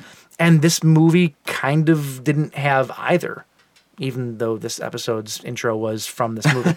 My point is, though, is that there weren't a lot of them, and there was a lot of space left open. They could have very easily put it in, and they just didn't. Well, that's a good point. For the majority of this movie, he's not talking at all. And I wonder if that's because they wanted to keep him creepy and scary. But It once seems the like they gig's wanted up, to. though, Yeah, well, once the jig is up, have him be Chucky again. He's Chucky. Like, we already know this character. It might have been a weird juxtaposition, though. Like, if they set it up as almost classic slasher to begin with, and then to go back to, I don't know, sort of. But I guess that's how the original. Well, no, because he wasn't funny in the original Child's Play. But he still had the one-liners. Yeah. He had a lot of one-liners still in the first one. I just feel like it was a missed opportunity. That's all. Yeah. I also don't know. They also give a completely different backstory to the Charles Lee Ray character in this movie. Yeah. Which basically, so Nico's mother was friends with Charles Lee Ray. Well, no, they met. Is that what it was? Charles Lee Ray was friends with somebody at a barbecue that they were all at, and then he was. Was it her dad? Was it her dad? Is that who it was? No, he was introduced. There was a guy at the barbecue who introduced Charles Lee Ray to Nika's mom. Okay. And her dad. Okay. She was pregnant with Nika at the time, and you finally come to understand that Charles Lee Ray drowned. Like, everybody thought that her dad drowned in some freak accident, but it was actually Chucky that killed him. Yeah. And then Chucky ends up taking her hostage. I didn't like this part of the movie personally. He took her hostage and like wanted to be a family with her and stuff like that. And brought her sunflowers, which is why she was always drawing sunflowers in the beginning of the movie, which I guess there's some sort of weird scars there, post-traumatic stress. But he also, Charles Lee Ray also stabbed the pregnant mother in the stomach. Which is why Nika is a paraplegic. Yeah. So that's pretty dark. Yeah. That's pretty nuts. Thank God they didn't show it, because that would have been a real bummer of a scene. Yeah. But my question, though, is how does this fit into the lineage that we already have with Charles Lee Ray? At the time, Charles Lee Ray was dating Tiffany when he died in the first movie. Yet this movie seems to say that this just happened with kidnapping Nika's mother right before he went into that toy store and got killed. Well, he was a psychopath, so I guess he could have been doing both. Not only was he out murdering people, but he also had a couple of girlfriends on the side. I guess, I don't know. It just seems like kind of seems like they fucked with the lineage a lot, and it doesn't work as much as I think they want it to. Yeah. You know, this is their idea of sort of thickening the story, but I think it more confuses it. Yeah. In my opinion. I like the character of Nika, but I think the backstory and how they brought him into the family was a little weird. Yeah. That whole, plus, like we said, going back and trying to make Brad Dourif look younger at the time, and he ended up just looking like Tommy Wiseau. He looks way older, quite frankly. Yeah. Like, they tried to put a lot of makeup on him to make him look younger, but he just doesn't. Right. Yeah, it was bizarre. Yeah, I'll say that was a fail. Like, that's another weird thing. You're expected to believe this took place almost 30 years ago, and he looks like he's 70 years old. I mean, they did what they could. What else were they supposed to do, really? Digitally de-age him. They did. They used digital and a lot of makeup. Oh, they must have downloaded like the phone app to do it then, because that did not look good. I like this movie. I do. I like this movie a lot, way more than I liked Seed. Obviously, Bride is still my favorite, but way more than I like Seed. This is just a good movie overall. It's a good return to form, and it at the very end of this movie, at least in the unrated cut, you had a very cool shocker ending that brought back a one Andy Barclay. Andy Barclay back into it, played by Alex Vincent, or if you're us, our friend Rob, because he looks exactly like our friend Rob. So much so it was distracting in Cult. Yeah, and Alex Vincent is the original actor who played 6-year-old Andy Barclay in the original movie. So he comes back or whatever, and Chucky. So we have to bring this up at the end of Curse. As the pieces keep getting put into place to where the old movies catch up, you also see Tiffany. Tiffany shows up at the house later, collects him. So you have Tiffany's back, you have Andy's back at the very, very end. You know, all these characters are coming back into play. And one important thing that we can't skip over is he ends up hiding Alice, the young girl. Oh, yeah. And at the end of the movie, you see him successfully playing hide the soul with Alice. At least that's what you think he's doing. I mean... Well, he is. That's what he's doing. Sort of. It's explained in Cult what he was actually doing. So, yeah, this is where I was confused. When you and I went to watch... Did we watch Cult together? Yep. Yeah.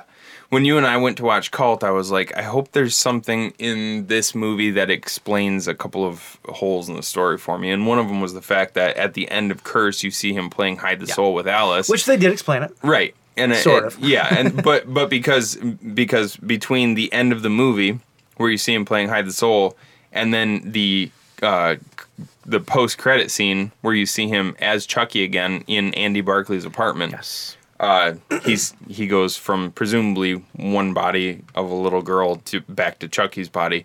And then the last thing you see is Andy Barclay cocking a shotgun and saying, "Play with this, motherfucker," and then blowing his head off. Yeah, blows him away. Which is a great way to end the movie. Yeah, it was awesome. Great way. Yeah. Okay, so this brings us to Cult of Chucky. Yeah. This came out in 2017. Once again, Don Mancini, written and directed. Chucky returns to terrorize his human victim, Nika. Meanwhile, the killer doll has some scores to settle with his old enemies with the help of his former wife. So this one, Alex Vincent, like we said, is back as Andy Barclay. Brad Dourif's back as Chucky. Fiona Dourif is back as Nika. New people that we have here is you have Michael Therault, there we go, who plays creepy Dr. Foley. Zach Santiago, who plays Carlos. Fucking Carlos, my man. Yeah. Let's see, who else was important here? You have Jennifer Tilly's back as Tiffany. Summer H. Howell is back as Alice, sort of, in one scene, really. Is that pretty much it? You have... who else do we have here? I'm not on the page yet, but Hertig, what's the... Hertig. Michael Hertig, is it? I don't know who you're talking... Oh, Michael, Adam Hertig plays Michael. Yeah, he was actually in Curse of Chucky as well. So there was three different actors that were in Curse that made their way into Cult as different characters. Oh, as different characters? Yeah, one of them was one of the cops. That was Adam Hertig. That was Adam Hertig, and then there's two others that had small roles as well. So Adam. The girl orderly, the Carlos's equal, the girl.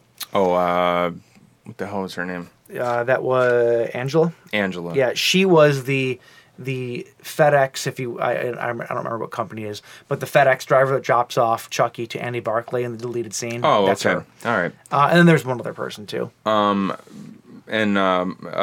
Hertig was he was a police officer. He was the police. Oh, we didn't even talk about A. Martinez's character in Curse of Chucky, which that was one of my favorite deaths. The priest, yeah. In the movie. We didn't even talk about any of the deaths in this movie. Oh, yeah. What the hell's wrong with... Oh, my God. We didn't even talk about kills.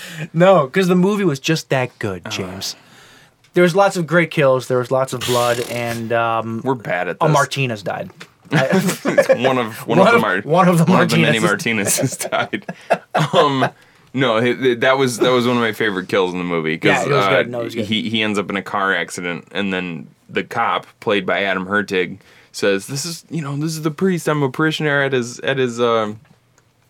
church," and you just see him pinned by some metal, and they're like, "Well, we can't get him out of there," and he's like, "He's hurting. Get him out of there." So they pull the metal away from him, and the metal was the only thing keeping his head on his body, so his head falls off. My God, it was pretty awesome. Yeah. All right. Anyway, Cult of Chucky. So let's make it a point to talk about the kills in this movie because I feel really bad that we didn't talk about him in the last movie. Kills are kills. There was only a couple, though. Okay, so they continued with the unrated cut on this one, obviously, because Andy Barclay is back. Of course. Which I'm pretty sure the unrated cut was the only way that Curse was released on home video. I think there might have you're right, there might have been a rated version, but it was not the widespread release. Yeah.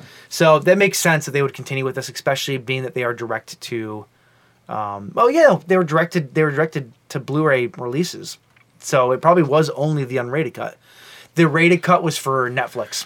The rated cut of Cult of Chucky was for Netflix, yeah. Curse, I don't know if Curse was originally streaming as well. Oh, either. yeah, I'm not sure. It might have been, but regardless of which. I'm glad I held out to watch the unrated cut of Cult of Chucky. I agree. Because I'm not entirely sure what was added in, but everything that I saw on the screen in Cult of Chucky was necessary for my I agree. My movie even going a lot of the experience. gore and stuff like that. There was actually a couple I think that's kills what that it were was. pretty Is crazy. there was a lot of gore cut out. Yeah, and I that agree. that doesn't make any sense. Don't cut out the gore. One of the craziest things about this movie happens in the very beginning when you realize that Andy Barclay kept the head of Chucky half blown off on a stick in a safe in his house. Yeah. That's where else are you going to keep it? That's fucking epic. Yeah, Jay brings up a good point. Where the hell else are you supposed to keep the head of Chucky? In the freezer, maybe? I don't know. Yeah, he literally keeps his head though, like on a stick with half of Chucky's head blown off from the last scene in Curse. There's a weird relationship between the two of them in this movie. I like how they played it. I almost kind of like it's almost like they've become buddies. Like, you know what I mean? It's like the reluctant, we're stuck with each other, make the best of it kind of thing. Yeah, exactly. But like Andy comes home from a date that didn't go well because she figured out who he was, and he just pulls out Andy's head, or pulls out Chucky's head, and he goes, well, I guess it's just me and you again tonight, bud. Mm-hmm. But then he proceeds to torture him. So I guess maybe that's a Friday night thing. I don't know. And I took that the wrong way. At first I thought you said Andy comes home with his date and pulls out Andy's head. I see where this is going. No, sir. But that was just crazy and epic, and Chucky looks gnarly. Like, yeah, he looks cool. That might be my favorite version of Chucky, is just his head. Which, granted, though, has Chucky's head ever just been able to exist without his body? Yeah, I thought this. Yeah. In the very first Child's Play. Was it? Okay. Yeah, because there's the part where his head is. I can't remember the name of the cop, but it was the cop with the sleazy mustache. He comes in, and the head's all burnt up, and he's like, "This is what you're afraid of." And then all of a sudden, the body pops out of the register and starts strangling him. Yep, you're right. And the head's like, "Kill him!" But usually when Chucky gets dismembered, there's like blood and muscle and stuff underneath. Kind of that was talking one about. of the things in Curse. His head popped off like a doll. She knocks his head off, yeah, and it's just a doll's Yeah, head. he's always been blood and guts before, so that's not. There's something not right there. The continuity's off there. Yeah, which kind of sucks because I like my continuity to be good. Continuity? Is that what I just said? I like my continuity to be good. Whoa, James. Language. Yeah, that was weird. But you know what, though? I'm willing to look past it because of how cool Chucky's head looks on that spike. Yeah. So you have Nika now is in a mental asylum. Mm-hmm. Nobody believes her that Chucky did it, as is typical fare in these movies. Mm-hmm. So she's now in the mental asylum. She meets Michael. Mental asylum. That's a weird way. Insane asylum. Insane asylum. Mental hospital. Mental hospital. Yeah. Psych hospital. I don't know. Whatever. Everyone knows what we're talking about. She's in the nut house. She's in the nut house. She meets Michael. He seems nice. She proceeds to fuck Michael, and then realizes that he's the crazy person. And his name's not Michael, because at the time he thought he was Michael Phelps. Turns out his name is Malcolm, and they call him Multiple Malcolm because he's got... the look on her face when she realizes, I just fucked the crazy guy, is the greatest look I think that I've seen on any character in this entire franchise. Like, that moment, that singular moment was my favorite moment, I think, of all these movies. It's so funny. This moment of stark realization, like, shit. What have I done? So her doctor, who you come to find out molests her when she's under hypnotherapy. What a creep! Did you realize too what he was using for hypnotherapy? I don't know if this is something that they actually use in real life, but he was using the synchronization technique from Exorcist the Heretic. You remember the second the terrible I remember the sequel movie. to What the they Exorcist. use though? They use that flashing light, the strobe light, to hypnotize Reagan. I mean, I feel like give her more of a stroke than anything, but Well, maybe it'll hypnotize you. not a stroke, more like a seizure. I don't think flashing lights cause strokes, but I think they might actually. seizures, not strokes. A stroke is like a popped blood vessel Okay, well, whatever. in your brain. Whatever. Maybe it does. Maybe it doesn't. Who knows? But yeah, no, I didn't notice that. But you're right. Yeah, It is exactly the same thing. I am they do right. in- Thank you. You're welcome. That was You're welcome. You're welcome. So her doctor is an absolute fucking creep. Yeah. And decides in their group therapy session, nobody wants her there because everybody thinks that she is this crazy person and this and that. And the doctor seems to think that it's a great idea to pull out a Chucky doll in order to help her heal. Yeah. Yeah, why not? That seems great doctoring there, Doc. It's so I understand the idea of facing your fear or facing the thing that traumatizes you as a part of what do they call it? Not conversion therapy. Jeez. Is it immersion therapy or Immersion, could be immersion therapy, where they immerse you in. yeah. Like Whatever- if you're whatever afraid it of, was, if yeah. you're afraid of spiders, they make you hold a tarantula. You know what I mean? Again, dick doctor. but yeah. I understand that, but like the what could you just transfer? Sorry, Keep that for the Hey, recordings. we keep everything here, man. you just transferred this person who, for all intents and purposes, everybody thinks is a nut job. Yeah. You just transferred her from a high security mental institution to a mid security mental institution. Just that in and of itself, like a big transfer like that, could be enough to kind of mess somebody up for a little while. Sure.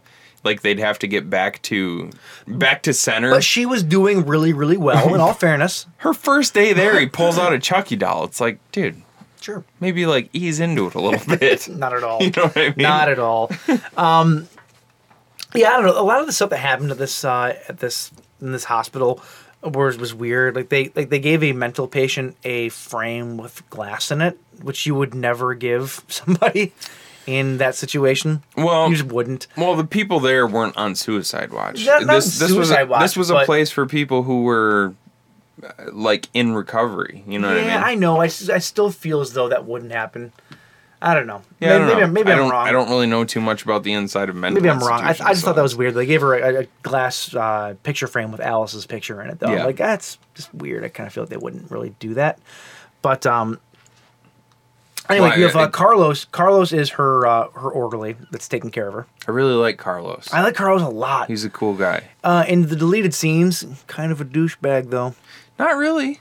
No. I mean, Well, he was doing it he for was- good reasons, but he was still selling pictures of her based on the whole Chucky massacre.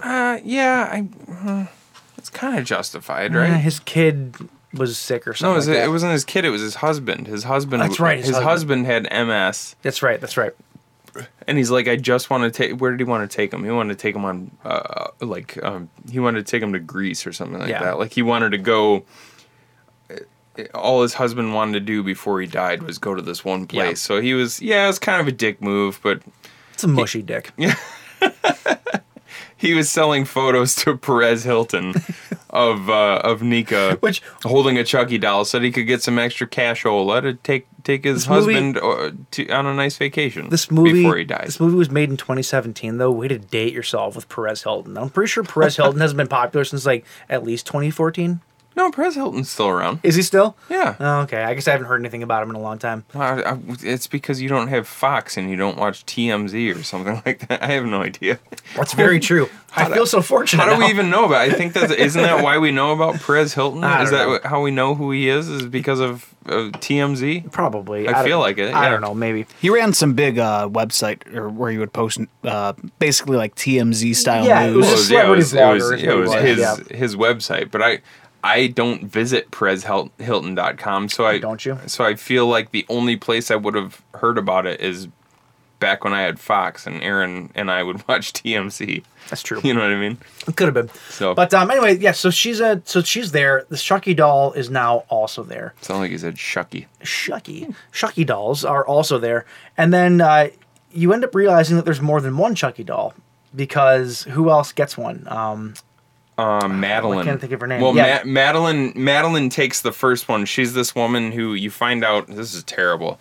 You find out later in the movie she killed Suffocated her her daughter. infant child, her son, I think, because he wouldn't stop crying, and she kind of had a mental break and ended up smothering him. It's just awful. Classic pillow move. Really, just fuck you. It's really terrible. And then another Chucky doll shows up.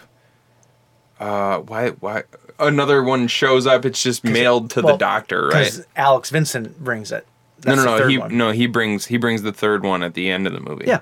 So we're talking about. So you have the one that the doctor brings. Yeah. You have the one that. Oh no. Okay. The one that the doctor brings, Madeline takes over ends up getting that one. You're right. So the second one comes from. Is it mailed there? I forget. Actually. It is. Yeah. I don't remember when it happens though. Because I know that doesn't really I know matter. that the one that Andy brought with him was mailed. I know that one was mailed because he mailed it. Yeah. So that it was there. Yeah. Because that was his way and of. he purposely cut its hair so that he would know that Exactly. particular doll because he had hidden something Exactly. to use against it. I feel this is going to be very confusing to people that haven't seen this movie. There's also a lot going on, so maybe just watch the movie and you'll understand what we're saying. Yeah. It'll make a lot more sense. But yeah, so Andy's story is really weird in this because I've kind of felt like it was an afterthought up until the very end. Because he doesn't really have a whole lot to do with the story up until the last quarter of the movie. I feel like a lot of things that happened in this movie happened for a very specific reason, and I think that reason is setting up the TV show that Don Mancini is currently working on. Correct. Would you care for an old style? Yeah, sure. Thank you. Well, there you go. The reintroduction of Andy, starting with Curse, I feel like that was all leading up to the TV show. Mm-hmm. If it was a thought in his mind at the time. Yep. The reintroduction of Alice, the introduction of the cult, quote unquote, of Chucky, the idea that he can actually put himself into multiple. The reintroduction of Alice. You mean Kyle? Tiffany, I meant. Oh, Tiffany. Okay. But yes, also the reintroduction of Kyle which was amazing from at the end. Child's Play 3. Yeah. So they're really opening Child's up. Play 2 was Kyle. No, 3. Kyle 2. was. 3 was the. Yes, you're right. You're right.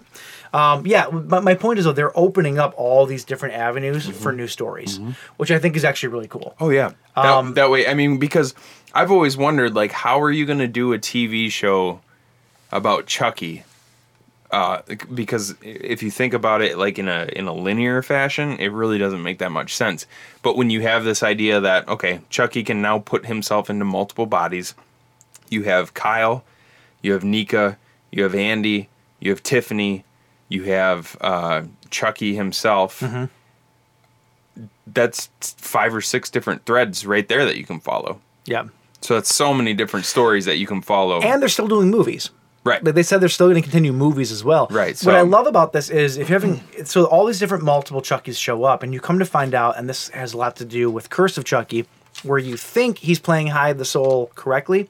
Turns out Chucky's figured out a way to not necessarily transfer his soul from one to the next. He can do that too, but he's figured out a way to basically like duplicate his soul. Right. Or bring other Chuckies to life. Right. They don't really go into detail as to how he learned it, he learned it. Well, he does. He says he found it in a Voodoo for Dummies book. Voodoo for Dummies book, which kind of brings back the humor, quite frankly. It's literally just it's a difference in the second word in the chant. Instead of Ate Due Dembella, it's Ate I should have written it down.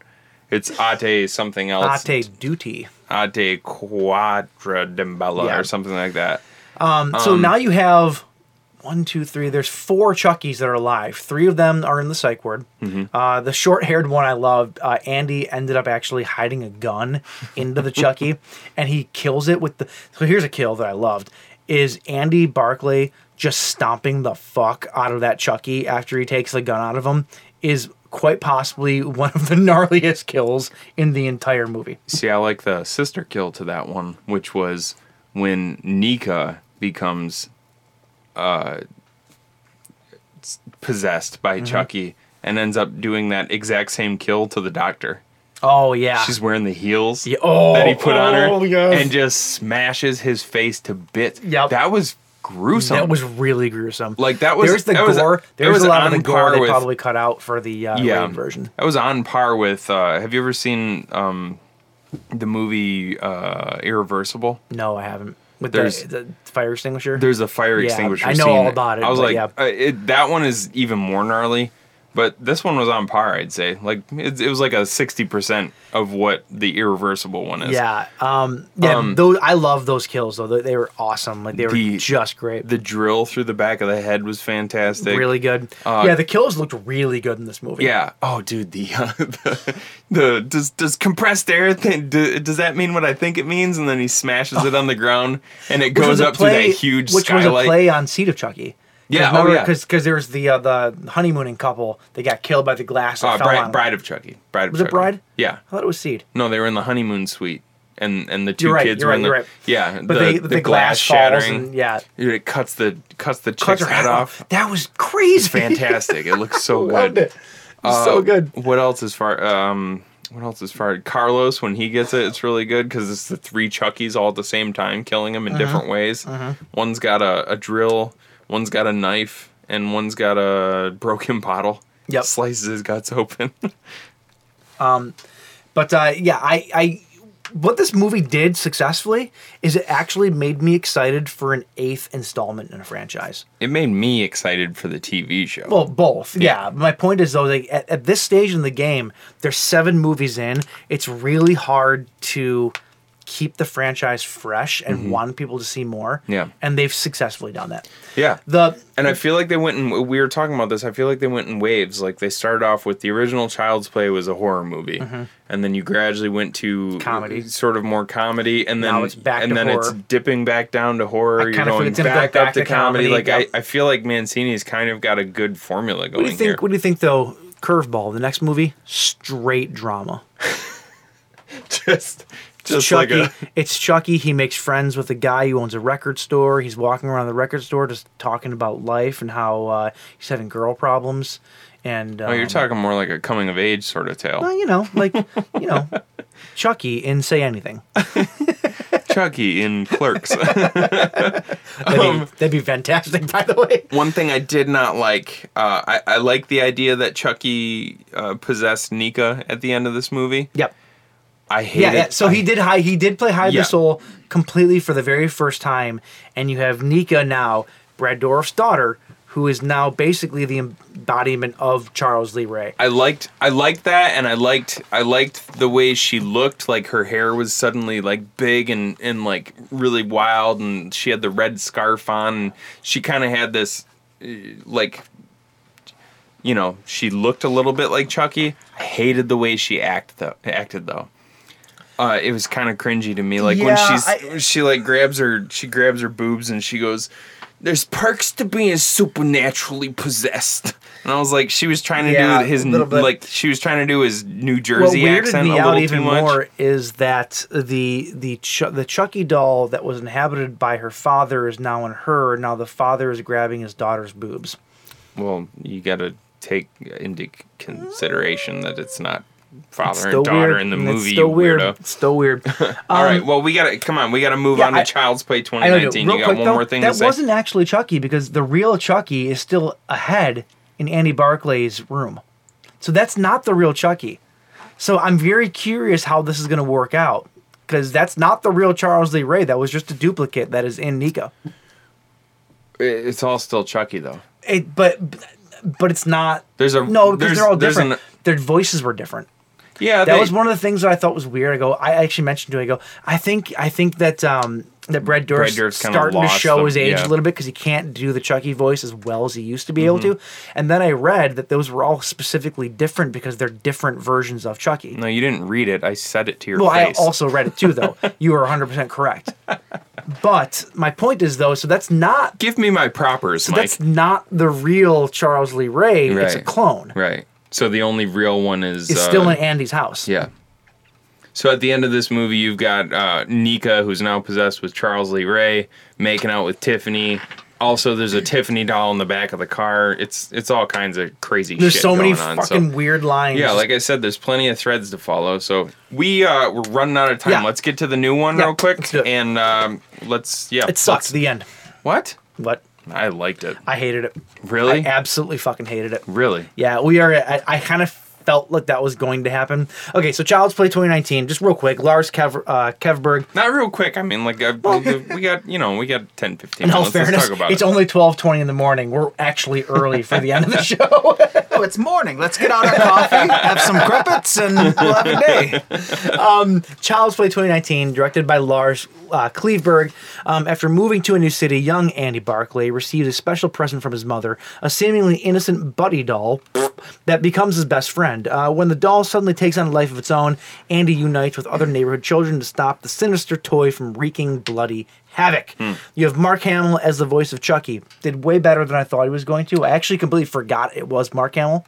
So I will give that credit to that. I agree with you, and it's because I going into it, I thought that he was going to try and be more like the classic Chucky, where he's like quippy and stuff like that. It wasn't but it was written that way at this all. version of Chucky, because it's AI, it's almost like it's got a limited amount of vocabulary at first. It takes in the information that it can see, and then it reacts to it in a very sort of mechanical sort of way. Yeah, mechanical, like limited way. You know Sure. what I mean? Well, because it is limited. It's Right. still learning. Right. So especially in the very beginning, it doesn't have all of the language. It doesn't know how to say everything. So It's just kind of working within its parameters from the company. Right. Are we having fun now?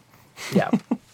But that being said, I was more worried that I wasn't going to not hear the Joker, and I actually completely forgot that it was Mark Hamill until about halfway through the movie. Yeah. So that actually worked. That was one of my main concerns. I still don't like his voice compared to Brad Dourif's, if we're comparing. Oh, sure, of course. I mean, But Brad Dourif but I always did be forget Chucky. about it. You have Aubrey Plaza, who plays Karen Barclay. There's 3 in one episode, man. These were good movies. I'm about to hit you with 4. Brian Tyree Henry as Detective Mike Norris. Okay.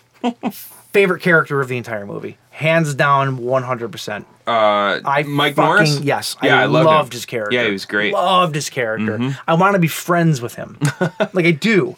He was like Carl Winslow, just 20 years younger and way cooler. He was. He was. Who the hell did he remind me of? Maybe it was Carl Winslow. It was Carl Winslow. His style of kind of awkward. His relationship with his mother was hilarious. Oh yeah, I loved that. I loved it. It was great. It was fantastic. His kind of awkward humor, though. I can't. It made me think of somebody, and I can't remember who it is now. Yeah, it doesn't matter. Let's see. No, I loved him though. He's a great character, and his mom. His mom was so sweet. What? Go ahead. Go. No, go ahead. I was going to say, Gabriel Bateman, who plays Andy Barclay. Gabriel Bateman's been in actually a lot of stuff for as young as he is. He said, I don't have it written down, but he has been in a lot of stuff if you want to look it up. He did a great job, I thought. Yeah, he was good. He actually was really good. You have David Lewis, who plays Shane. Shane and Phelan, played by Beatrice Kitsos. I actually like those two a lot. These are the two friends that Andy makes in his new town. I actually like them a lot. For only knowing Andy for a very brief period of time, they became fiercely friendly with him. Like they were really good friends. Like he had only known them for like a week or so, and he was having a problem. They called him right on his doorstep. Like, you rang, we're here. Like Those kids are fucking loyal. Well, yeah, they're city kids, man. I'm just saying though, but still I don't know what that means, but I think city kids are loyal. Just stick with your own, man. I grew up in the sticks. I don't know. Then Mike's mother, Doreen, played by Carlise Burke. She was fantastic up until she met her demise. Spoilers. Okay. Oh, yeah. We should mention, by the way, we know this movie Heavy just came spoilers. out. We're going to talk about all the spoilers. So Yes. if you don't want to hear it, go watch the movie, pay $15 to own it on VOD, and then come back to us. Yeah, that's a thing that we did. That is a thing we did. Okay. And then you also have Tim Matheson, just to round it out. Tim Matheson, who plays Henry Kaslan, who is the president of the toy company that makes... Kaslan Corp, that makes the Buddy dolls. Okay, so in this movie, the Buddy dolls are taking the place of the good guy dolls. They look nothing like other than like a color scheme. I hate the look of these toys. Of the Chuckies, I fucking hate them. I could not get past the visual look of the Chucky in this movie. I think so. Me first. My very first note on this movie that I wrote down is, God, Buddy looks so stupid, and he's creepy as hell. He's the doll version of like Team America type puppets. He is, but that's awful. But it became more endearing to me as the movie went on. It actually got worse to me as the movie went on. Really? Yeah, because here's the problem. Here's the problem. In the original Child's Play movies, the reason that the character of Chucky works so well is because you believe that the doll is alive. You believe that it has a personality of a man, and you believe that it is operating under its own influence. You do not get that in this movie at all. Like, at all. Like, I don't believe that this AI Chucky is real. I don't believe that it's I was able to... Where's the off button? Just turn it off. Guess what? It's not a threat anymore. I was able to... I mean, that's a good point. There's probably an off button somewhere, right? When Chucky is creepily staring at Andy in the middle of the night, which actually was pretty fucking creepy. Yeah. Just turn it off. Yeah. Pull the batteries, dude. Yeah. Guess what? Nothing bad would have happened. Take the batteries out of him. Nothing bad. The only reason that anything bad in this movie takes place is because creepy douchebag janitor dude found him and put him back together in a very Iron Man sort of way. Yeah, he did. Hold on though. You also have to consider, like, this is not your old school, your old style Chucky, where you can flip him over and open a door on his back, and there's eight AA batteries in there. There's like think about your Kaslan Corp. I would say is probably comparable to Apple in real life. Probably. I can't take the battery out of this phone. But right? there's an off switch. There is an off switch, but and guess what? When it's off, it can't turn itself back on. Well, God, that's kind of ruining it for me. It is. It's so true though. Like it's. Yeah, because there would be a way to power him down. And it's just a machine. You could literally smash it with a friggin' sledgehammer and destroy it, and it would stop working. Like, well, which they did, but at some point, it became more clever than they were. You know. Only because it got put back together by Creepazoid janitor guy, though. His death was cool, by the way. It was really cool. But if it wasn't for him, that movie would have ended right there. Yeah. Well, yeah, but he did it, so that's I not get that. where the movie But ended. the reason that Chucky, though, is scary in the original movies is because there's not an off switch for him. He is a living being. Like, he's flesh and blood. He's not a machine. He's not fallible to the laws of physics, like so to speak. He's real, you know what I'm saying? And he can get put back together because he's spiritual. See, I would okay. Like, there's so much more creepy stuff about the original Chucky than there was for this one. I do agree with you, but on that note, I was able to separate the idea of what Chucky was in the original from the idea of what he was in this. Yeah. And the idea of AI going nuts is kind of a scary thing. It is. Because it's possible. I agree.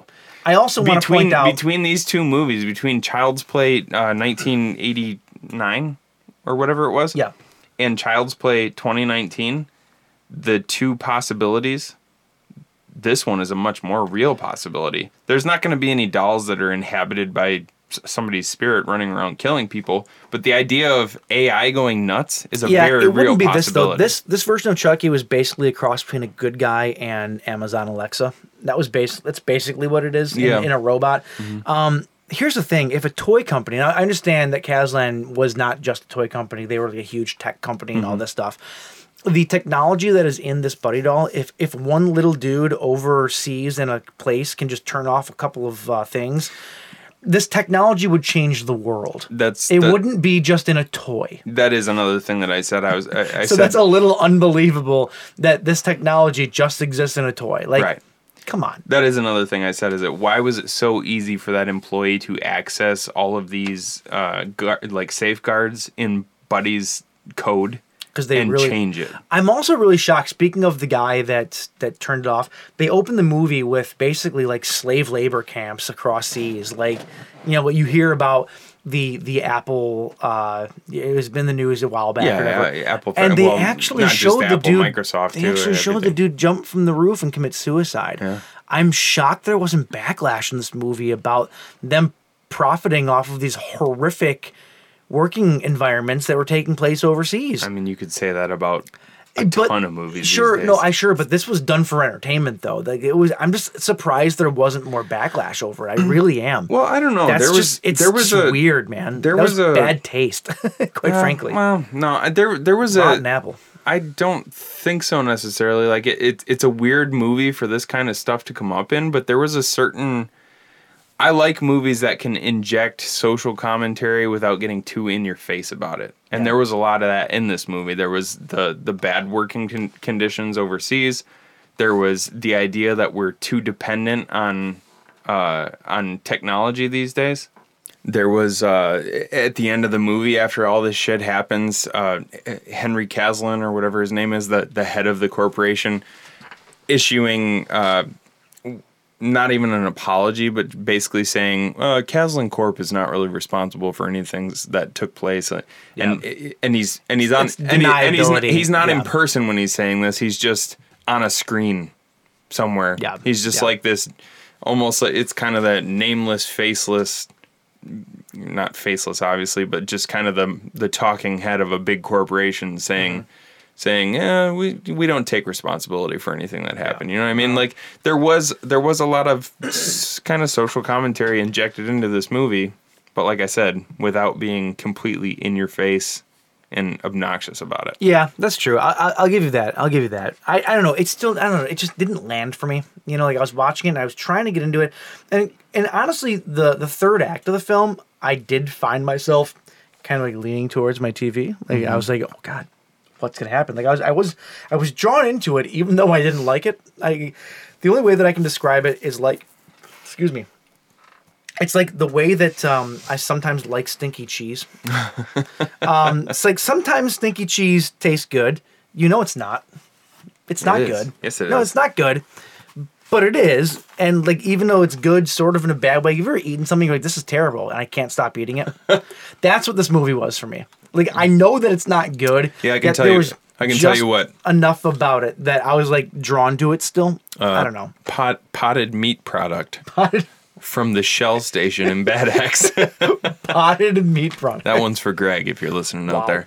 No, that's what this movie was to me. Like I didn't like it, yet I was drawn to it still for some strange reason. And see, I don't know why. I'm kind of the opposite. I went into it thinking I'm gonna hate this. Because from the trailers and like you and I, you could roll back our old episodes, sure. Us talking about, before this movie came out and talking about all the little the bits of information that were coming out, and I was just going, why are you doing this? Yep. And so I started this movie going, I'm gonna hate this. And so my first note when I wrote this down, I said, God, Buddy looks stupid. And that was the last really negative thought that I had about this movie. I mean, I had other issues with it, but I found myself smiling at it a lot more than I did sneering at it. Yeah. And even Buddy, like I actually really liked Buddy. Because I wasn't thinking of him as a sentient being the way Chucky is. I was thinking he was almost more like a puppy. Like he was learning. He was learning he was always right at Andy's side. I kind of I sort of liked the kind of idea annoying. of what he was. Yeah, it was sort Kind of of annoying. well, like a puppy. Like a puppy's always right under your heels, and you're like, will you just fucking leave me alone? But they just love you so much that they want to be around you all the time because you're the person who's providing everything for them. And so I kind of started to see Chucky in this movie as that, and I sort of liked it. Yeah, I don't know. I just couldn't do it. You know, I do like how they pointed out in the movie, like, sir, I had a lot of problems with it. Like, Andy's way too old playing with dolls, you know, or... Well, he even addresses that in the movie. Well, that's what I'm saying. I like how they addressed the fact that he's way too old for it, and they also address the fact that this is super cliche and that this is how the robot apocalypse happens. Yeah. Like, they really pointed that out. So I'm like, okay, they put it on Front Street at least, so it's like, okay, at least they're conscious that this is what people are going to say about the movie. But then you're talking about how he learns. I kind of thought this movie did the complete opposite of what what the horror community tries to rally against. This movie sort of kind of gave credence to. Like what? And that when they're watching, what horror movie are they watching? Texas Chainsaw 2. Yeah. So they're watching Texas Chainsaw Massacre 2, and the kids are just like laughing about it and this and that, saying how ridiculous it is. Yet Chucky's watching the screen, and he's just absorbing all the violence on the screen. And then he turns around and he goes into the kitchen and he grabs a kitchen knife. Mm-hmm.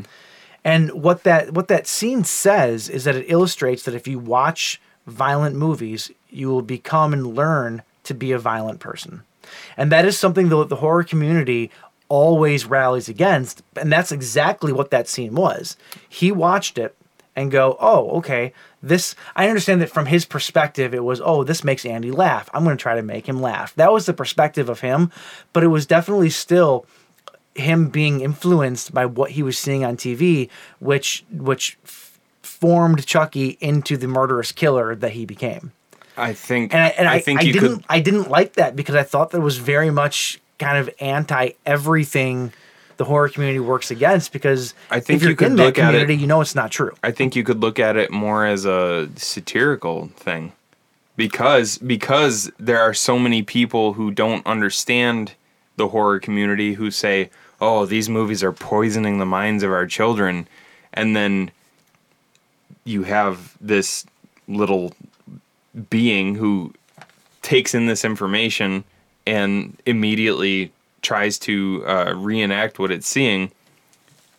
But then you have the kids who are not doing that. They're just laughing and sitting there and having a good time. And they turn around and they're like, what the fuck are you doing? I definitely see your point. I think it's probably more satirical than anything. I definitely see your point. I don't know that it was intentional one way or the other, if the satire was intentional or if that was. Mm-hmm. I think it's about a 50-50 split, honestly. I'd say being that it's coming from people who make horror movies, probably more likely that it's coming from a studio, though, but it's also coming from a studio. This was not made by people in the horror community. At least, you know, like the director wasn't like a, I don't know, like this to me was, this is a studio horror movie. This was not a horror movie community made movie, if that makes sense. Yeah. Like, you know, so the notes they would have gotten on this movie and all that would have come from people that are not a part of that community whatsoever. Well, that's the same with any movie, though. Not any movie. Sure, I mean, I don't know. Maybe this isn't important. This is just what I got out of it. I thought it was weird. I thought it was not. Yeah, personally, I would say that's more satirical. I think if there's anything we can agree on, the score by Bear McCreary. It was good. Was fucking It was fantastic. very, very good. I loved it. I thought it was so cool. It was hard hitting, but it also like hard hitting with the like the backbeats, but he took elements of the original Child's Play score with like the like little kids piano. Well, we talked about how he did the entire score basically using kids' toys. Yeah. Which is amazing. Yeah. And you kids' toys, and then adding yeah, but beats you almost don't even it. realize that they are that because it works so well. Yeah. So Bear McCreary is a fucking he's a genius fucking when it comes to music. Yeah. We can also agree that this was for Tupac. Pardon? So we can agree that this was for Tupac. Okay. It's the single greatest scene in the entire movie. Come on. You lost me for a second, and then I remembered. Yeah. Single greatest scene. Okay, let's get to something that I did like a lot. Okay. I already mentioned this. The third act, where they are in Zed's toy store, where Andy's mom works. Yeah. And it's going to be the launch of the Buddy 2. And this is kind of where the shit hits the fan in terms of like the showdown between Andy and Chucky. Mm-hmm. I loved everything about this in terms of how they handled the third act. Mm-hmm. Loved it. Like the action, the kills, the atmosphere. I thought it worked so well. I thought it was great. The spoilers, guys. False flag of them killing Mike. I legitimately like, yelled at my screen. They fucking killed Mike. Oh, I knew he wasn't dead. I didn't. I'm like, I thought they were gonna fucking kill him. Nah. He was such a lovable guy. That would have been the biggest dick move for the filmmakers to do, but it would have been effective. But they already killed off his mom. Like, that was like the big kick in the nuts, you know? Maybe they hated that family. I don't know what to tell you. But like, I literally thought they killed him. I mean, they you pretty much thought that he got his throat slit, right? No, it hit him in the chest. It hit him in the chest? Yeah. Okay, well, regardless of which, you thought he died. Yeah. And I was like bummed. I was like, they fucking killed Mike, my favorite character of the movie. I did have a problem with the ending, though. So the very, very ending, you have the Chucky doll gets destroyed, whatever. Mm-hmm. And then the very last scene of the movie is another Chucky doll, its eyes Light up red. Light up red or whatever. Mm-hmm.